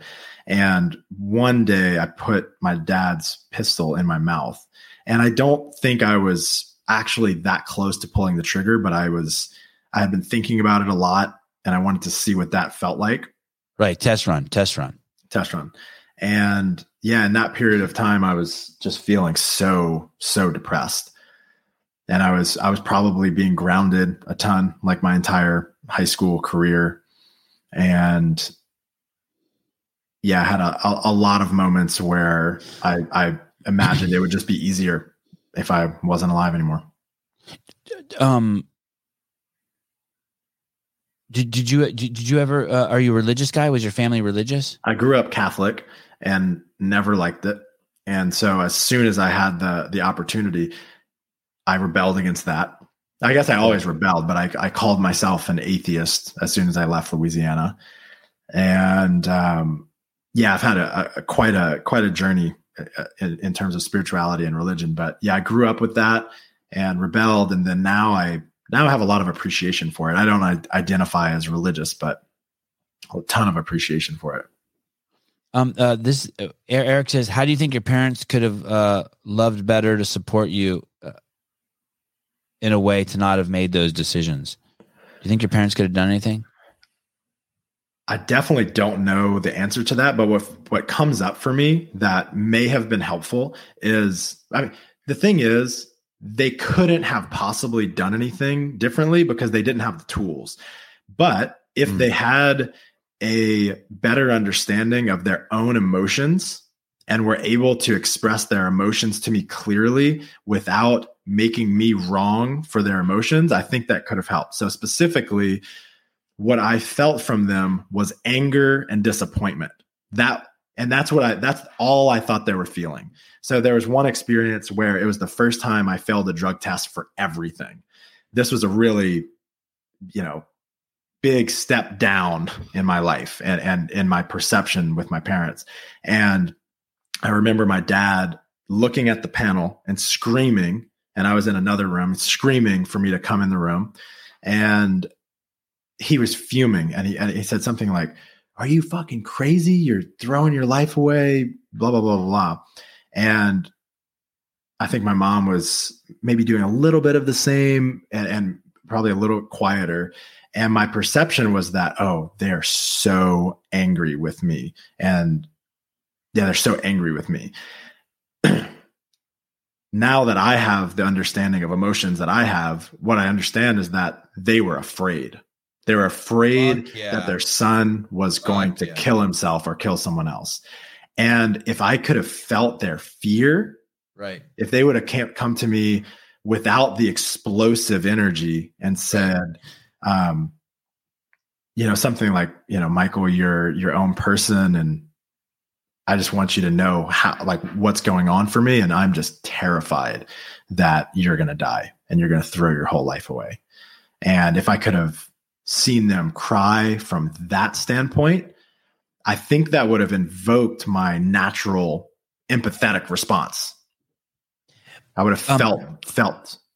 So they saw that, they felt something, and then what you witnessed was not what they felt, but their reaction to what they felt. This is a very, very common problem with human communication. And most people don't even know they're doing it. I mean, that you're actually responding to your analysis rather than to what they actually said. It's called being trapped in your head or reading into something, or it's crazy. It's crazy. Or it's called the week before your wife's period. Sorry, couldn't resist. How old are you? Right now, 32. Yeah. Did you ever relapse after that 18-year-old adventure? I did. Yeah. 6 months later after rehab, I had a really bad relapse, and it only lasted a week. And then, that was like 15 years ago, 14 years ago. Are you in the clear?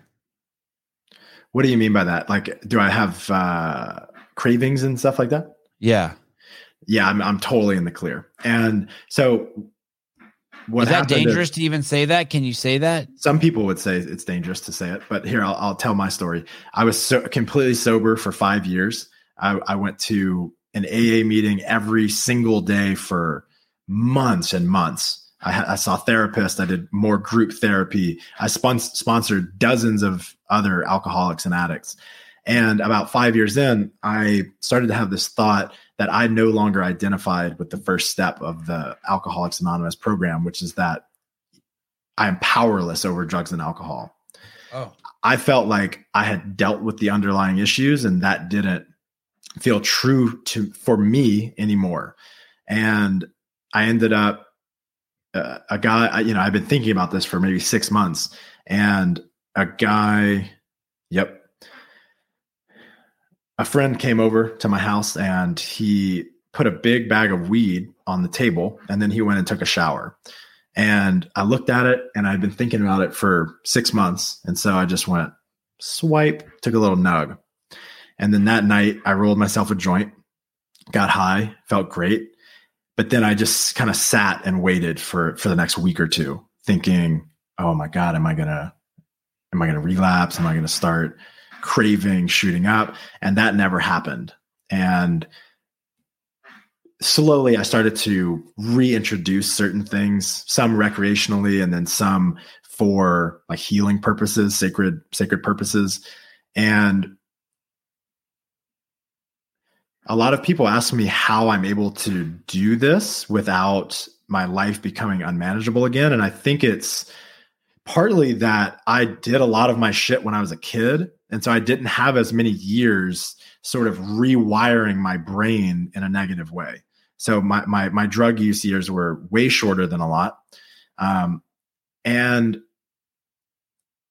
I also, when I relapsed, I got that the reason people relapse is because they stop following the 12th step, which is we practice these principles in all our affairs. So they'll go through the steps and they'll live cleanly for 6 months, a year, 5 years, but then they kind of rest on their laurels and they become complacent. They stop growing. They stop having like emotional, spiritual hygiene, and then their life falls apart again. So some of these steps, it's like, take a moral inventory. Who are you resentful for? And what is your part in those resentments? It's make amends. It's serve others. Just things that every human would be better served by doing, and that many healthy people just sort of naturally do. And so what I got is that I needed to keep practicing these. I don't necessarily need to keep reading the big book or go to meetings, but this needs to be front and center in my life. And these 12 steps, and just, essentially taking care of my mental health, my physical health, and my relationships. Did your parents, so let's say today, like, would you have a beer today? I would, yeah. Does that scare the shit out of your parents or your wife? So sober for 5 years, and then I was not sober for another year before I told my family. And initially they were, I would say, slightly concerned to moderately concerned, because there are just not many stories of people learning how to do these things safely again. Right. And at the same time, they had a lot of trust in me, and they saw the type of person that I was, and they saw how clean my relationships were, and just the way that I was living my life. And they also got that them trying to control me back into sobriety wasn't going to work. They got that, this showing me through the way they spoke to me, that they trusted me was the best way to get me to kind of, I don't know about behave, but live in the best way I could. If they had tried to control me, there may have been a part of me that rebelled and ended up like wanting to use harder things in spite of them. And I'm guessing you don't fuck with any pills anymore. Never. No. Man, I mean, I don't have any personal experience, but obviously I have a lot of friends who've been through, wild journeys, and I don't know anyone who does that, what you're doing, who's able to, I guess, re-assimilate. So when you say medicinal stuff, you mean like ayahuasca and stuff like that, and psilocybin and things like that. And those have been, one of the most impactful parts of my spiritual journey, without a doubt. Can you tell me about that? Why is that?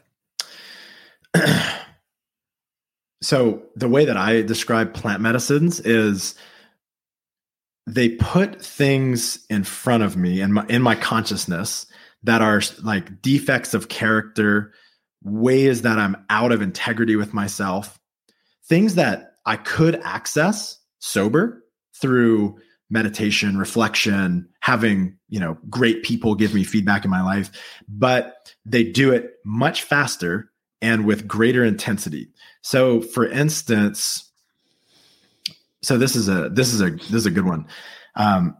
For a couple years, I was noticing this voice in my head when I would be talking to some people, and the voice would say, "I'm better than you." And immediately I was like, "Oh fuck, that's a gross ass thought." Right. And I would be like, metaphorically, or I would imagine myself aggressively pushing that thought away, but it just kept coming up over and over. And sometimes there was more. It was like, "I'm better than you because," and I became really ashamed of that thought. And then in an ayahuasca journey, that came to me. And what plant medicines do sometimes is they amplify what's going on inside of you times 1,000. And so it was amplified times 1,000. And I made it into this much bigger deal than it actually was. And what it was like for me in that experience was, I told myself, if I think I'm better than others, I'm a complete fraud. My wife is going to leave me. All of my friends will disown me. And my whole life is about to change. I thought that was the truth. So much so that I almost ran out of the room. The shaman then closes the night, and everyone's medicine is sort of wearing off. And I ended up pulling a guy over to the side and asking if I could share something with him. And I told him everything I just told you. And he just starts laughing at me. And he says, "Me too, brother. Me too." And what I hear from you is that you're a man whose brain has evolved for thousands and millions of years to compete for status. You're a human being. You're a male competing for status. And as soon as he said that, man, just this enormous wave of relief came over me. And what I got from that experience is that there was a part of me that was and always had been trying to compete for acceptance and for, jockeying who's better than who. And when I would be in conversation after that, what I learned to do is when that voice would come up, I would imagine myself embracing that side of me, almost like it was like the little boy version of me. And I would say, "Thank you for everything you've done for me. You helped me win the CrossFit Games, and you've helped me succeed in business. This competitive, God, I love this. competitiveness. God, I fucking love this. Yeah.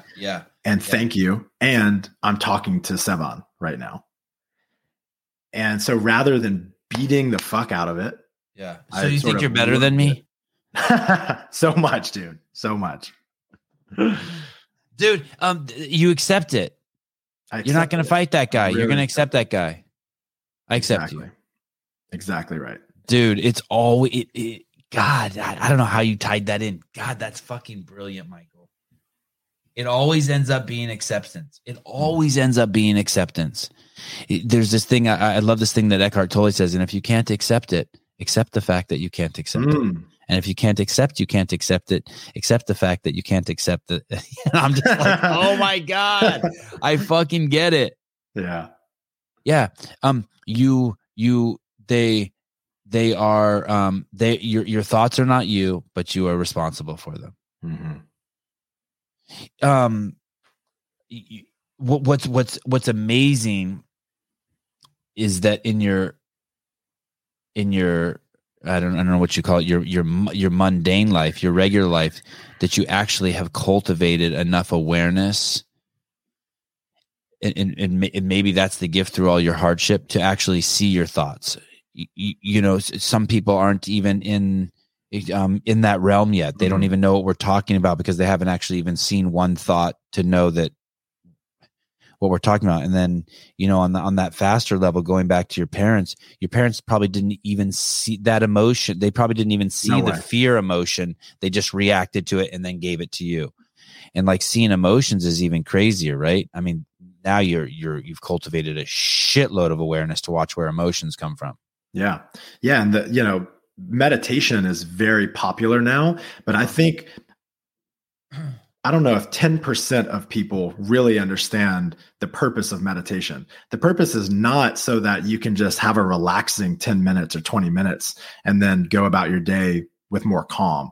That's a bonus. The point is so that in the rest of your life, the rest of the 23 hours and 40 minutes, you start to become more aware of your thoughts and the sensations going on in your body. That's all it is. And then once you can see it, have a little more influence over it. Let it go. Accept it. Along those lines, you should always be meditating, but there's these moments that you should use in your life, ideally when things are good, to cultivate the practice. Mm-hmm.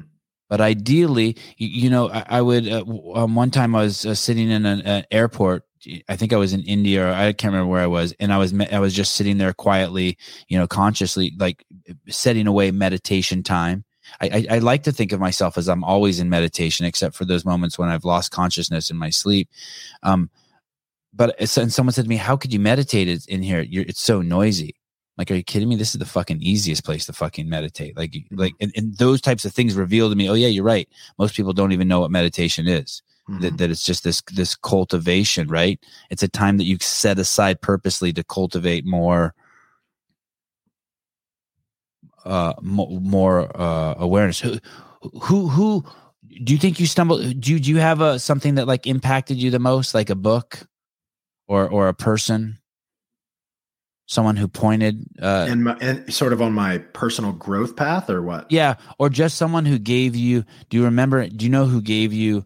Like, my wife has given me a lot of tools for looking inward, like shitloads. And if it wasn't for her, I had the capacity and the power to do it and the focus. I just didn't know how to do it. It's so you know what I mean. I never even thought of looking inward. Mm-hmm. Like, what do you mean look inward? Like, open my mouth and look in the mirror? Right. You know, bend over and spread my butt cheeks. What do you mean look inward? I mean, that's how I was. Like I'm saying, I was a rock. Did someone help you or point you in the direction or give you the tools? More than I can count. The first one I'll mention, it was a therapist named Jason that I had at that 9-month spot. And he was this big dude. I think he had played college football, just like a fucking man's man. And he told me very early on, he said, a real man is someone that can be fully himself no matter where he is. And an aspect of that was he is able to express his emotions without being, insecure about what everyone else in the room is thinking. And he showed me how to do that. And he supported me in discovering how to do that for myself. And so having this guy that was like just a badass, like, he would go on these like 2-week long elk hunting trips by himself on public land, just a really badass man's man. But then he was so expressive emotionally and such a great space holder. It gave me I wanted to make him proud of me. And two, it just gave me an example, a model of who I could become, of the type of guy I could become. I didn't have to be an effeminate, creative type if I was going to be expressing my emotions. I could be a more traditional version of a man and also express my emotions. Okay. Not that I consider myself a creative type now, but at the time I didn't think that was cool. Tell me about this term you used, space holder. Yeah, so maybe this is like spiritual jargon I'm using now, but what I mean by that is the ability to be in a room with one or more people and stay grounded while others are expressing themselves. And so if someone is expressing something really big, they have really big emotions, what is healing for that person is for what I'll say this, what is not helpful is for me or for Jason rather to react and add his own bullshit and projections to your big emotions. He was able to have these kids, and me included, going through all of our pain and screaming at him sometimes. And, one kid had lost his dad to suicide, and he was just able to breathe through it. And so he's creating this sort of container for us to just completely fall apart in with safety. So he's holding like a safe space. Am I making sense? Bro, it is the most underexpressed term and most needed on planet Earth. Space holders. These people are fucking amazing. Is he the first space holder you ever met? No, but the first one that I was ready to listen to. I started going to AA meetings when I was 15, and I was around a lot of really caring people that, they had, they were great space holders, but I was not ready. I would go into these meetings and intentionally imagine myself closing my ears because I didn't want to change. I so badly didn't want to change. Did you have any home births? I did. Yeah. We intended to do it with our first, but he came a little early, but then our second one, she was born at home. Yeah. And were your midwives, were they incredible space holders? Incredible. Yes, that's a great example. Those ladies are unfucking believable what they do. If you find a good midwife who can hold space for your wife when she has the baby, you will freak out. Part of you will be like, "Hey, bitch, aren't you going to do something?" They do absolutely no thing. That we had 2 midwives. They did absolutely. It's not that they're doing nothing. They did no thing. They sat there and let my wife have the fucking baby. And it was, I couldn't even believe what I was witnessing. It was this space holding idea. One of the most beautiful and powerful experiences. I didn't get to have my son at home, so this was extra special. That's her just prior to the birth. Yep. There's this, when someone's telling you a story, once you start experiencing being around space holders and you start holding space for other people, what you do is someone might tell you a story. I'll give you an example. This might not be a great one, but someone might tell you a story, and the appropriate thing to be might be like, someone be like, "Yeah, my dad died," and they tell you the story. And someone who's not holding the space might be like, "Oh my God, I'm so sorry. Oh my God." And that person did really what at your funeral? That's so unthoughtful of them. Oh my God, that's borderline racist. They did what to you? These people, what they are doing is a pseudo compassion. They're almost like feeding this. It's the opposite of holding the space. Person who holds the space sort of lets your story see if it has merit on its own and if it can live on its own. And if it can't, it will go away. And you're almost healed in their presence. And so, yeah. And a woman who's having a baby starts spinning a lot of shit. They're going through some shit. Yes. And the last thing you need is someone fucking reacting to it. What's going on in your example is that person, that woman is unregulated. And so she's trying to overcome her own instability internally by rescuing you and by adding her own shit. A space holder, they're feeling the same things, but they have the tools to regulate themselves and just keep listening. Yeah, it's incredible. I knew the idea of space holding. You know, I experienced it with my wife, but when we had Avi and I saw those midwives do that, that kind of like changed the whole. That they set the bar at a different level for me. I was like, holy shit, this is like, I didn't even know they almost weren't human anymore for a couple hours. That's such a good example, man. Yeah, that's good midwives. Yeah, crazy. And what's crazy is one of the midwives, like I could tell ahead of time, was going to have that ability, and one of them was just a complete like neurotic woman. Like she was like the doctor type, like, and the other one was like the hippy dippy, and the other one was like the medical one. But when it fucking came to birth time, they both just fucking nice. Yeah, they just disappeared. They just vanished. I was like, yo, I really thought that, like, yo, bitches, do something. But like there was nothing to do. Like, you know, like that's great. Yeah. Yeah. One of the best things that ours told D in the first one, way before she had our son, she said, you only have one responsibility, and that's to be pregnant. You don't have to eat any sort of way or do any sort of thing. You just got to be pregnant. How did you meet your wife? Remember through Barbell Shrugged business thing. Right.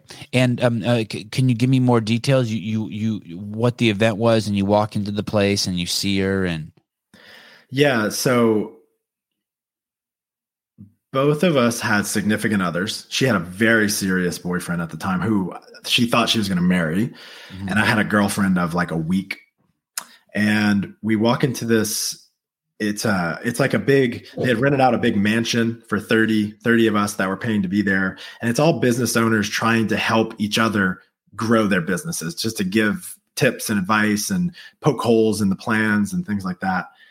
And we were the youngest by 5 or 10 years.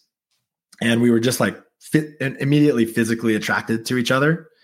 And we ended up just spending a lot of time chatting, and we were obviously into each other. And then at some point, she has an accent. She has a funny Israeli accent. No, not Israeli, Canadian. Oh, Canadian. Okay. Both, yeah. Okay. And at some point I asked her if she had a boyfriend. And really what had happened is I stalked her on Instagram immediately. And I found that there was a guy in her pictures, but he hadn't been in a picture in a month or so. So I said, okay, she probably broke up with him. I talked myself into that. At some point I asked her and she said, yes, I have a boyfriend. And so we didn't like, I think we continued talking, but we didn't hook up or anything. And then maybe a few weeks later, she broke up with him and we got together. Was she in a different city? She was traveling through the States, and yeah, she was just traveling all around, and she was in the middle of a road trip with her then boyfriend, and they broke up. And we got together. And does she contact you? Is it like they break up and like she immediately texts you? We were talking every day. Oh shit. Under the guise of me coaching her, we had talked ourselves into this being okay because I was coaching her. Right. I was helping her with her muscle ups, and she was on the grid league. And why were you attracted to her? Oh, she was that good. So she was good. She was good. Yeah. Okay. Physically, I just thought she was absolutely stunning. Uh-huh. But I had been with beautiful women before. What set her apart just so much was our relationship coach, Annie, who we talked about in the beginning. She says, you don't fall in love with your partner as much as you fall in love with who you get to be in their presence. Yeah. And immediately when I met her, I felt like the best version of myself. She just picked up on different things about me that she loved, and she started to treat me as if I were that person.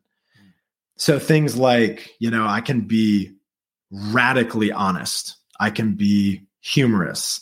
I can be, like witty. I can be thoughtful and curious. But up to that point, I was not those things very consistently.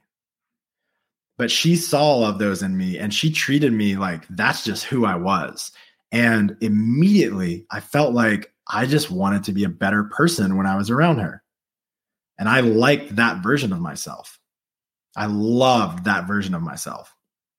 And it occurred to me, I don't know about immediately. Maybe it was like after we started really dating.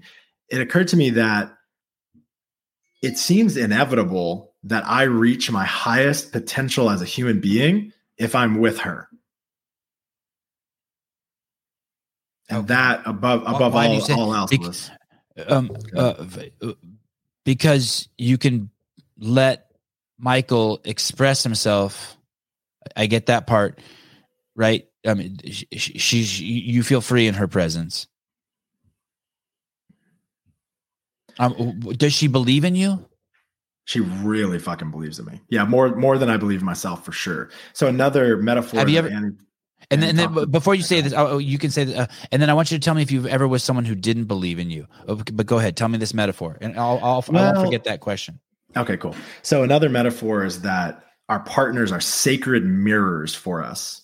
Mm-hmm. In some ways, they show us our greatness, like all of our beauty, our magnificence, and in some ways, they show us our shadows, like the parts of ourselves that are hidden from us.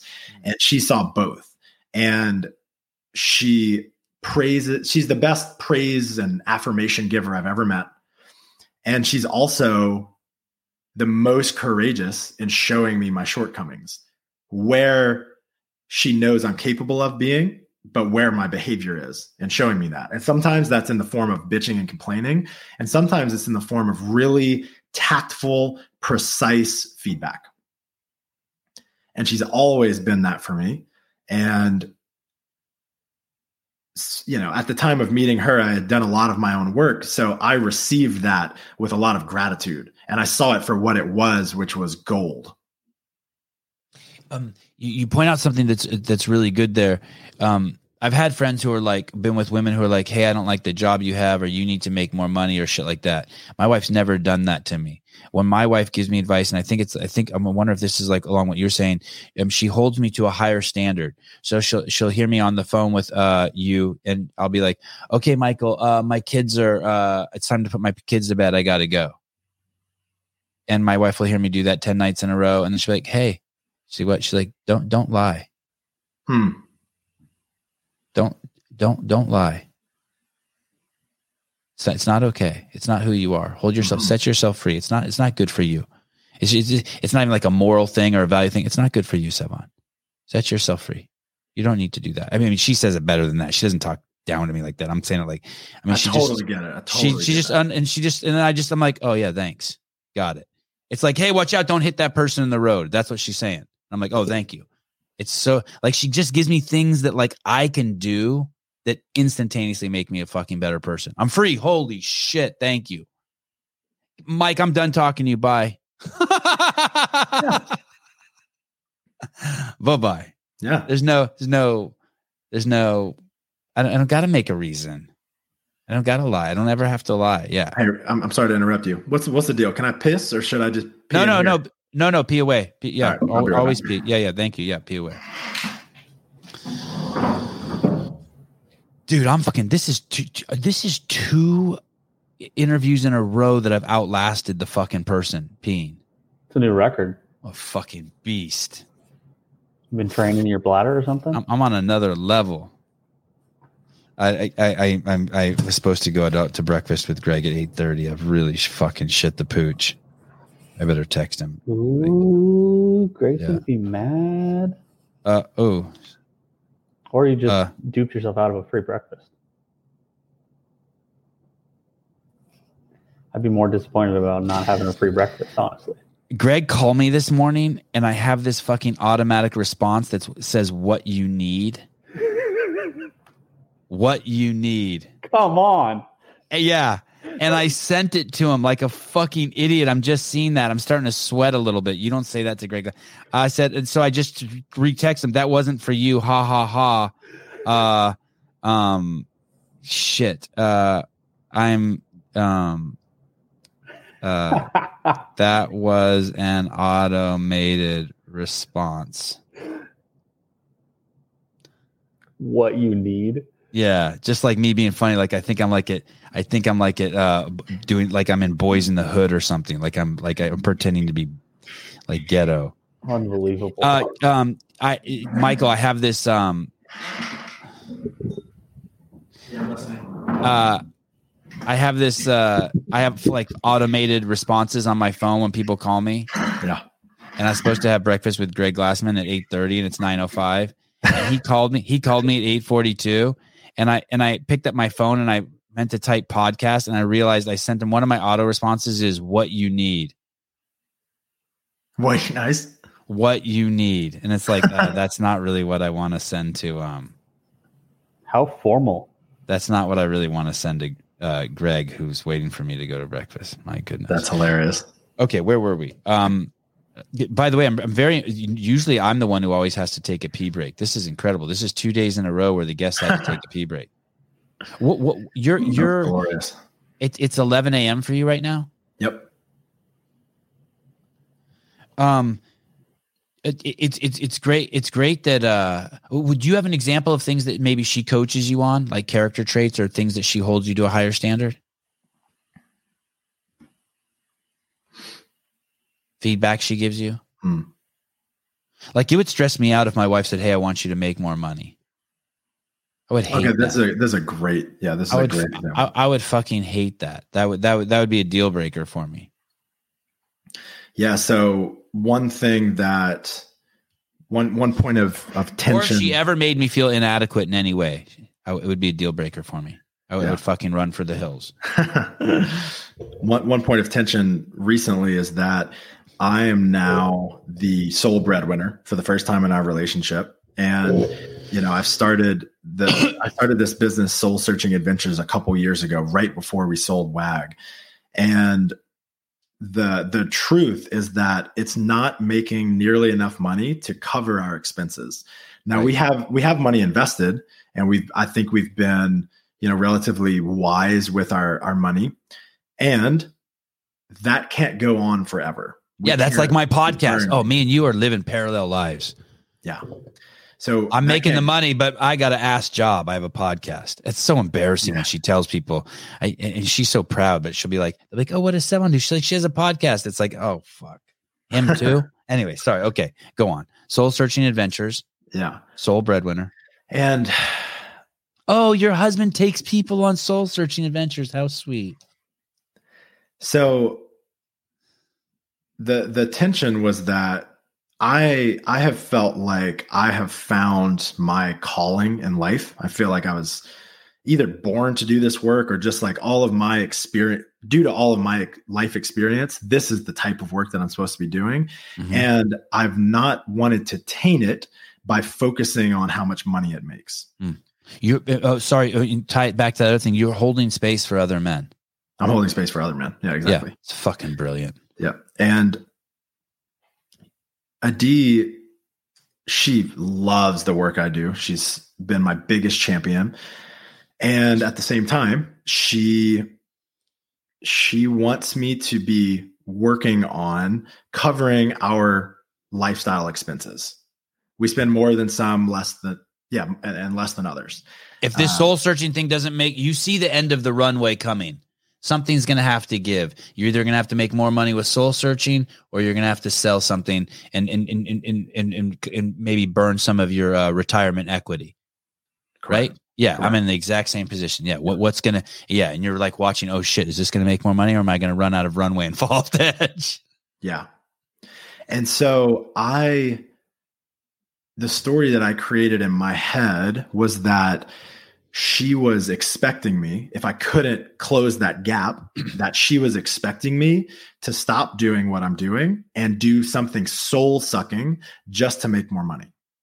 Which would be what? Get a job back at LSU training the football team. Yeah. Or start an online company selling a product or something like that. Okay. And when it comes down to it, what she's asking me for is to make it important to me to provide for our family. And she could sense that because I wasn't caring how much money soul searching made, that it really didn't matter to me that much. And I wasn't working as hard as I could if I was making it a priority. And we had this conversation maybe only three weeks ago, and she's telling me how she felt, and I'm sort of catastrophizing, and I'm not like overly emotional, but I'm really down in the conversation. I feel like, I feel confused. I felt confused. And we ended that conversation, or one thing I'll mention is that she was just holding space. She was stating how she was feeling without trying to make me wrong for my feelings and not making it into a bigger deal. She was an excellent space holder that night. But we ended that conversation with it being unresolved. And I woke up the next morning with a lot more clarity about what I was feeling. And what I was feeling is not so much financial fear, but a fear of failure. What if I give this everything I've got, this thing that I care deeply about, and it's still not enough? Mm-hmm. What will people think of me? What does that mean about me as a man? What does that mean about me as a husband and a father? And what I've been able to do since then is just watch those sensations in my body very, very quickly. I feel really proud of myself, because usually in the past, if I have any sort of fear related to money, it is or fear of failure, it comes along with a lot of story that could sort of abduct my day. But now I'm just seeing it when it arises, and I'm able to let it go pretty quickly. And I'm able to use all of that emotion, which is sort of just like energy. I'm able to use it to fuel me. And I'm able to use it to help me focus. And since that conversation, I have been the most. Was that your wife being like, hey, stop talking about this? Oh, no, I'm defrosting some deer meat. I've been the most productive I've been in my entire career. And I have a fire under my ass that I've never had. And I fucking love it. So do you think that maybe, so it's a double fire. You found your passion and you're leveraging this insecurity to succeed as energy. Yes. And I don't know that. I guess it's a little bit of the insecurity. Yeah. And a little bit of like, hey, I made this commitment to my family, to my wife, to do everything in my power to just cover all of our expenses so that we don't have to spend our investments. I'm a proponent of leveraging insecurity and ego consciously. I mean, try. I don't want to take my eye off of it so it fucking runs wild. Mm-hmm. But I'm okay with I'm going to the beach in 2 weeks. I'm going to see a bunch of people, and I don't want to look like a total fat slob in my bathing suit. I'm going to stop eating after 6 o'clock at night. I'm a proponent of that. Well, Sebon, that's not going to last forever. You need to change your lifestyle. Well, fuck you. I'm working on it. This is just like stop. Yeah. Like, yeah, it's cool. Yeah, we're not enlightened beings. So because we're not enlightened, we have desires and we have insecurities, and it's better to leverage it than let it leverage you. Like the other way, by leveraging me, is like, oh, I'm just gonna. I don't want to deal with fucking not eating. I'm just gonna just drink myself into feeling numb, so that thought goes away. I mean, that's the other end of it, right? Yeah. How often are you doing these soul searching adventures? About 4 a year. And then we're doing our first, what we're calling couples camp this year on our land. That's the only thing I do with women right now. I might do a co-ed soul searching trip at some point. When you do the soul searching with the dudes, with the boys, that's just you. You don't have a D doesn't go on that. Correct. And I bring a wilderness guide with us as well. And how much does it cost? They're all different. The typical trip is 5 days. So on there, you see the 2023 adventures, the Escalante, Utah, and the Boundary Waters. Those are 5 days, completely immersed in the wilderness. Those are 3,000. And then there's an international one like Bolivia, which are always invite only. And those are more, those are like in the 5,000 plus range. And what if I'm freaked out because like in the pictures I see, it's like you and Marsden and like, I'm like, oh no, what if they go on a hike and I can't make it? I'm fiddy. Yeah, I would say that. And part of the thing that I'm screening for when I interview people are you fit? Like there's definitely, you need to consider yourself a fit person, but you don't need to be able to do well in the CrossFit Open necessarily.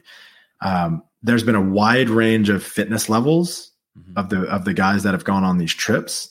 And what I would say is it's something that I recommend training for. And if you're exercising consistently and you train for this, you will be able to do it. And one way to look at it, if it's sort of scary, is you can look at it as a crucible experience, like a really challenging physical experience that is so challenging that it's transformational just in the physical aspect alone. Oh, it is. I didn't pick that up from it. It is that. Typically it's not, but for people that are on the lower end of that fitness spectrum, it definitely is. We had a guy going out of the Grand Canyon. It was the hardest physical thing he had ever done in his life, and it almost crushed him. We had to carry his pack for a little while. That moment where he almost wanted to give up, but he didn't really have a choice. We would have had to copter him out. That moment was the most important part for him. And 6 months later, he ends up running a 50K race. So it totally changed his life. Wow, crazy. How long is the hike out of the Grand Canyon? They range from 20 to 40 miles. In a single day? No, and over the course of the 5 days. Oh, okay. And then how heavy are the packs? 35-ish. And what do you do? What's the description of the soul? No, well, what's the description? If someone says, what is the soul searching adventure? What is it? What do you tell them? Yeah, the shortest answer is it's an epic outdoor adventure with deep introspective work. And what I help men find, some of the most common things I help men with are, number one, finding clarity of their purpose in life, and especially in their work. Men want to do work that is more meaningful. They want to feel connected to their work. They want to feel like what they do actually matters to other people. I help men create deeper relationships. So with other men and with their intimate partners and with their families. And most of, if not all of the guys I work with are considered successful in the traditional sense. A lot of guys that are entrepreneurs and have made lots of money and gotten lots of recognition, but they're unsatisfied with something in their life or many things in their life. And I help them find genuine contentedness and inner peace. And the way that works is we look at 3 areas of life. We look at work, our relationship with ourselves, and our relationship with others. And I give a ton of questions and exercises and prompts to guys. And then I just give them a bunch of space to contemplate and write about these things on their own. And then we just come together over and over and discuss what's coming up. And the way that I see my role on these trips is a space holder. I'm there to listen. And when I feel it's appropriate, to help people go deeper into what they're experiencing and to challenge. You know, someone might be telling a story and talking about an experience. And one of my hopes for people is that they can really relive and feel certain experiences.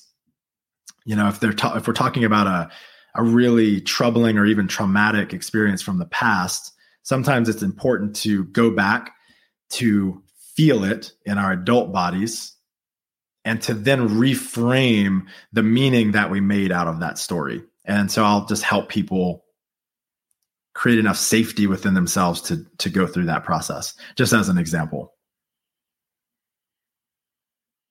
Jay Hartle says, do I have to take shrooms? We don't take any shrooms unless you go on an international trip with me. Then we might take some plant medicine. I'm flying a shaman out to Bolivia for that trip, and we're going to build 2 rafts, and then we're going to float down the Amazon, and we're going to drink ayahuasca for a couple of days on there. Not on the raft, at a farm along the river. Holy shit, that sounds wild. It's wild. What's the oldest dude you've taken? 50 to 55. And then my dad is actually going to come on a trip with me later this year, which I'm just so stoked for. What's the youngest dude? 19, 20. God. The thought of doing that, going on a raft down the Amazon, interests me this much. I'm such a fucking curmudgeon. What a cool fucking adventure. God, you're a fucking good dude, Mr. Cazayoux. Thank you, bro. I feel the same about you. What a cool thing. You, man. That thing that you said about especially an old one. That thing that you said about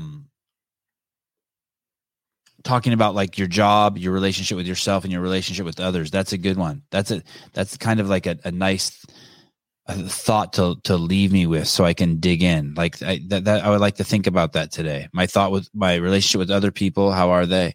My relationship with myself, how is it? And my relationship with my work. It's kind of amazing how many parallels our lives have. It seems like, even though I'm older, it seems like we're in a lot of this same space. We did a lot of shit. We got through a lot of shit, and now we're kind of sowing. We're living off the equity of those experiences, right? To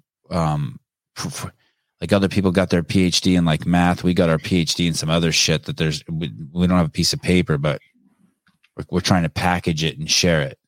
Yeah. That's a great analogy. And also sowing new seeds. We're not resting on what we've done in the past. We're continuing to live at our edge, which I think is a really important aspect of living a full life. Yeah. If you're a parent, you can do that too. Like, because I have these kids that are changing so fast, if I stay present, I can always kind of like live on the edge with them, make sure that like I'm being, the best version of myself, and making sure I guess present with them is the best. Did you find CrossFit in rehab? No, I got out and I trained for and I ran the Salt Lake City Marathon. I trained really hard for it. So hard that I was burnt out after one marathon. And so I was done with that. And I went into a 24-hour fitness a few times, just kind of floundering. And I met a guy who was early on in recovery as well, his name was Bryce. And we went snowboarding a little bit with each other. And then at some point he said, "Hey, I'm doing this new thing called CrossFit. Do you want to come join me?" And I knew the idea of cross training. And so I had no idea what to make of a gym that is called CrossFit. And I went in. It's called CrossFit Energy, NRG, in Salt Lake City. And we were doing Fight Gone Bad. And at the time, I was the most conditioned person on every team I had ever played with, as far as I remember. Even more than all the black kids. They were faster than me, but if we were running hundreds, I was the first. Even though I was smoking a pack a day, I was always in the best shape. And then, like, just good metabolic capacity, just great. You're ready to get, like, is that what that means? Yes. Conditioned? Okay. Yes. Okay. And then I had just run a marathon and I won my age division. So I think I'm fucking king of the world. Right. And I go in this place and there's a 50-year-old woman. She kicks my ass. Just so bad. So I was so humbled, and I was hooked. I was hooked, partly because out of leveraging insecurity. I didn't want to be. I was like, how can she possibly beat me? Right. This can never happen again, right. or like ultimately, I can't let this keep happening. And on the other side, I realized, these people are doing like 100 different movements. How fun. And I was hooked very quickly. And it came at the perfect time in my life, because in Alcoholics Anonymous rooms, there's a lot great to say about the community. But, I was 18 years old and there was just too much darkness in the rooms for me. Meanwhile, these CrossFit gyms, there was a lot of growth-minded people that didn't have as much heaviness in their life. And, they were up to something. They were supporting each other. They were, working really fucking hard in the gym. And so much about CrossFit helped me heal and recover. And I also, I want to be clear, Alcoholics Anonymous saved my life for sure, but this was just a great thing in addition. Right.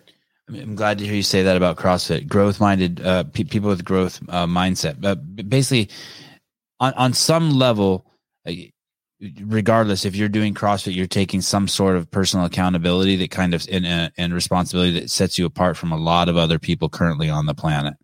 Yes.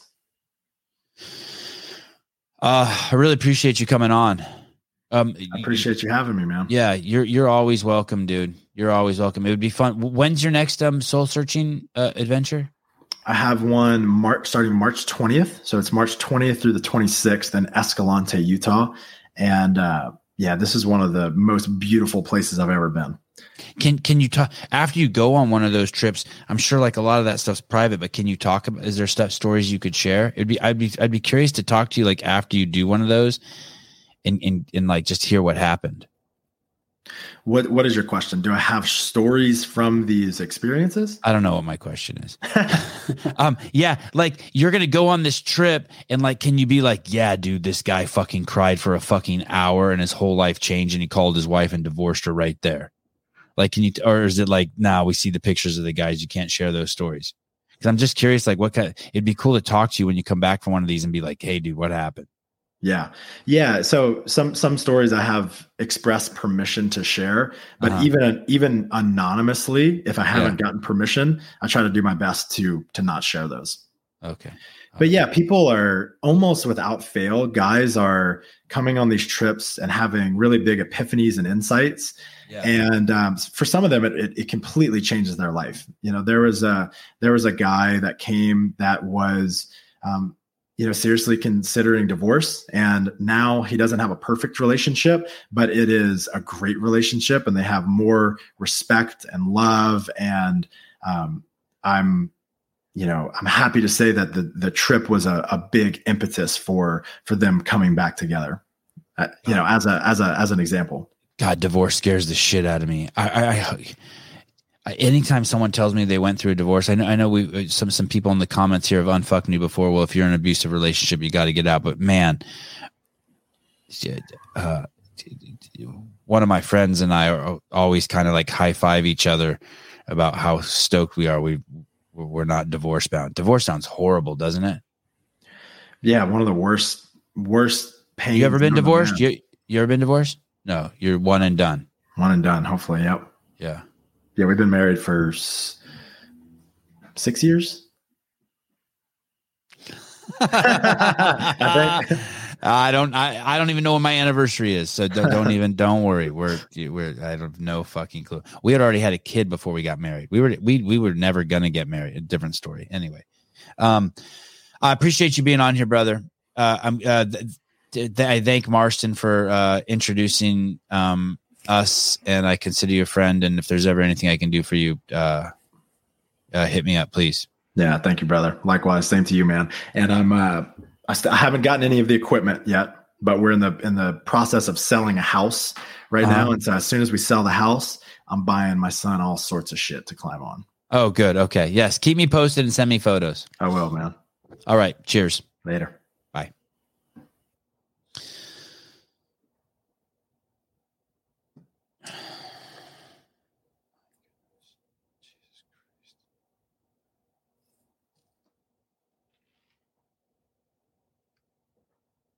I hope you can't hear this.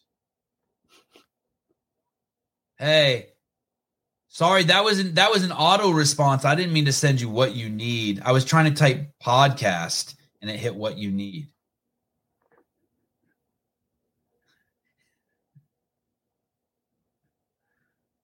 Yeah, I'm ready to go. I'm ready. Did I lose you? Okay, I'm ready. Okay, I'm gonna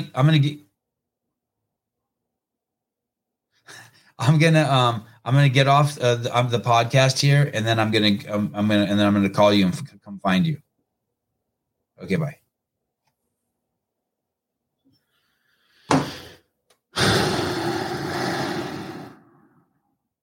All right.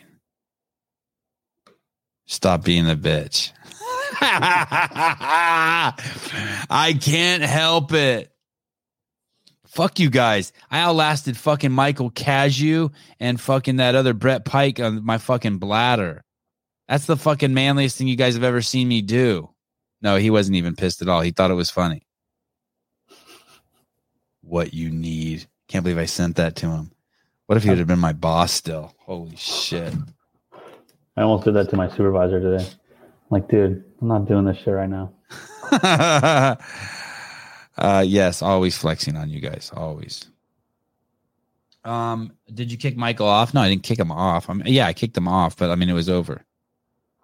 Yeah, I do drop everything for Greg. That's true. All right.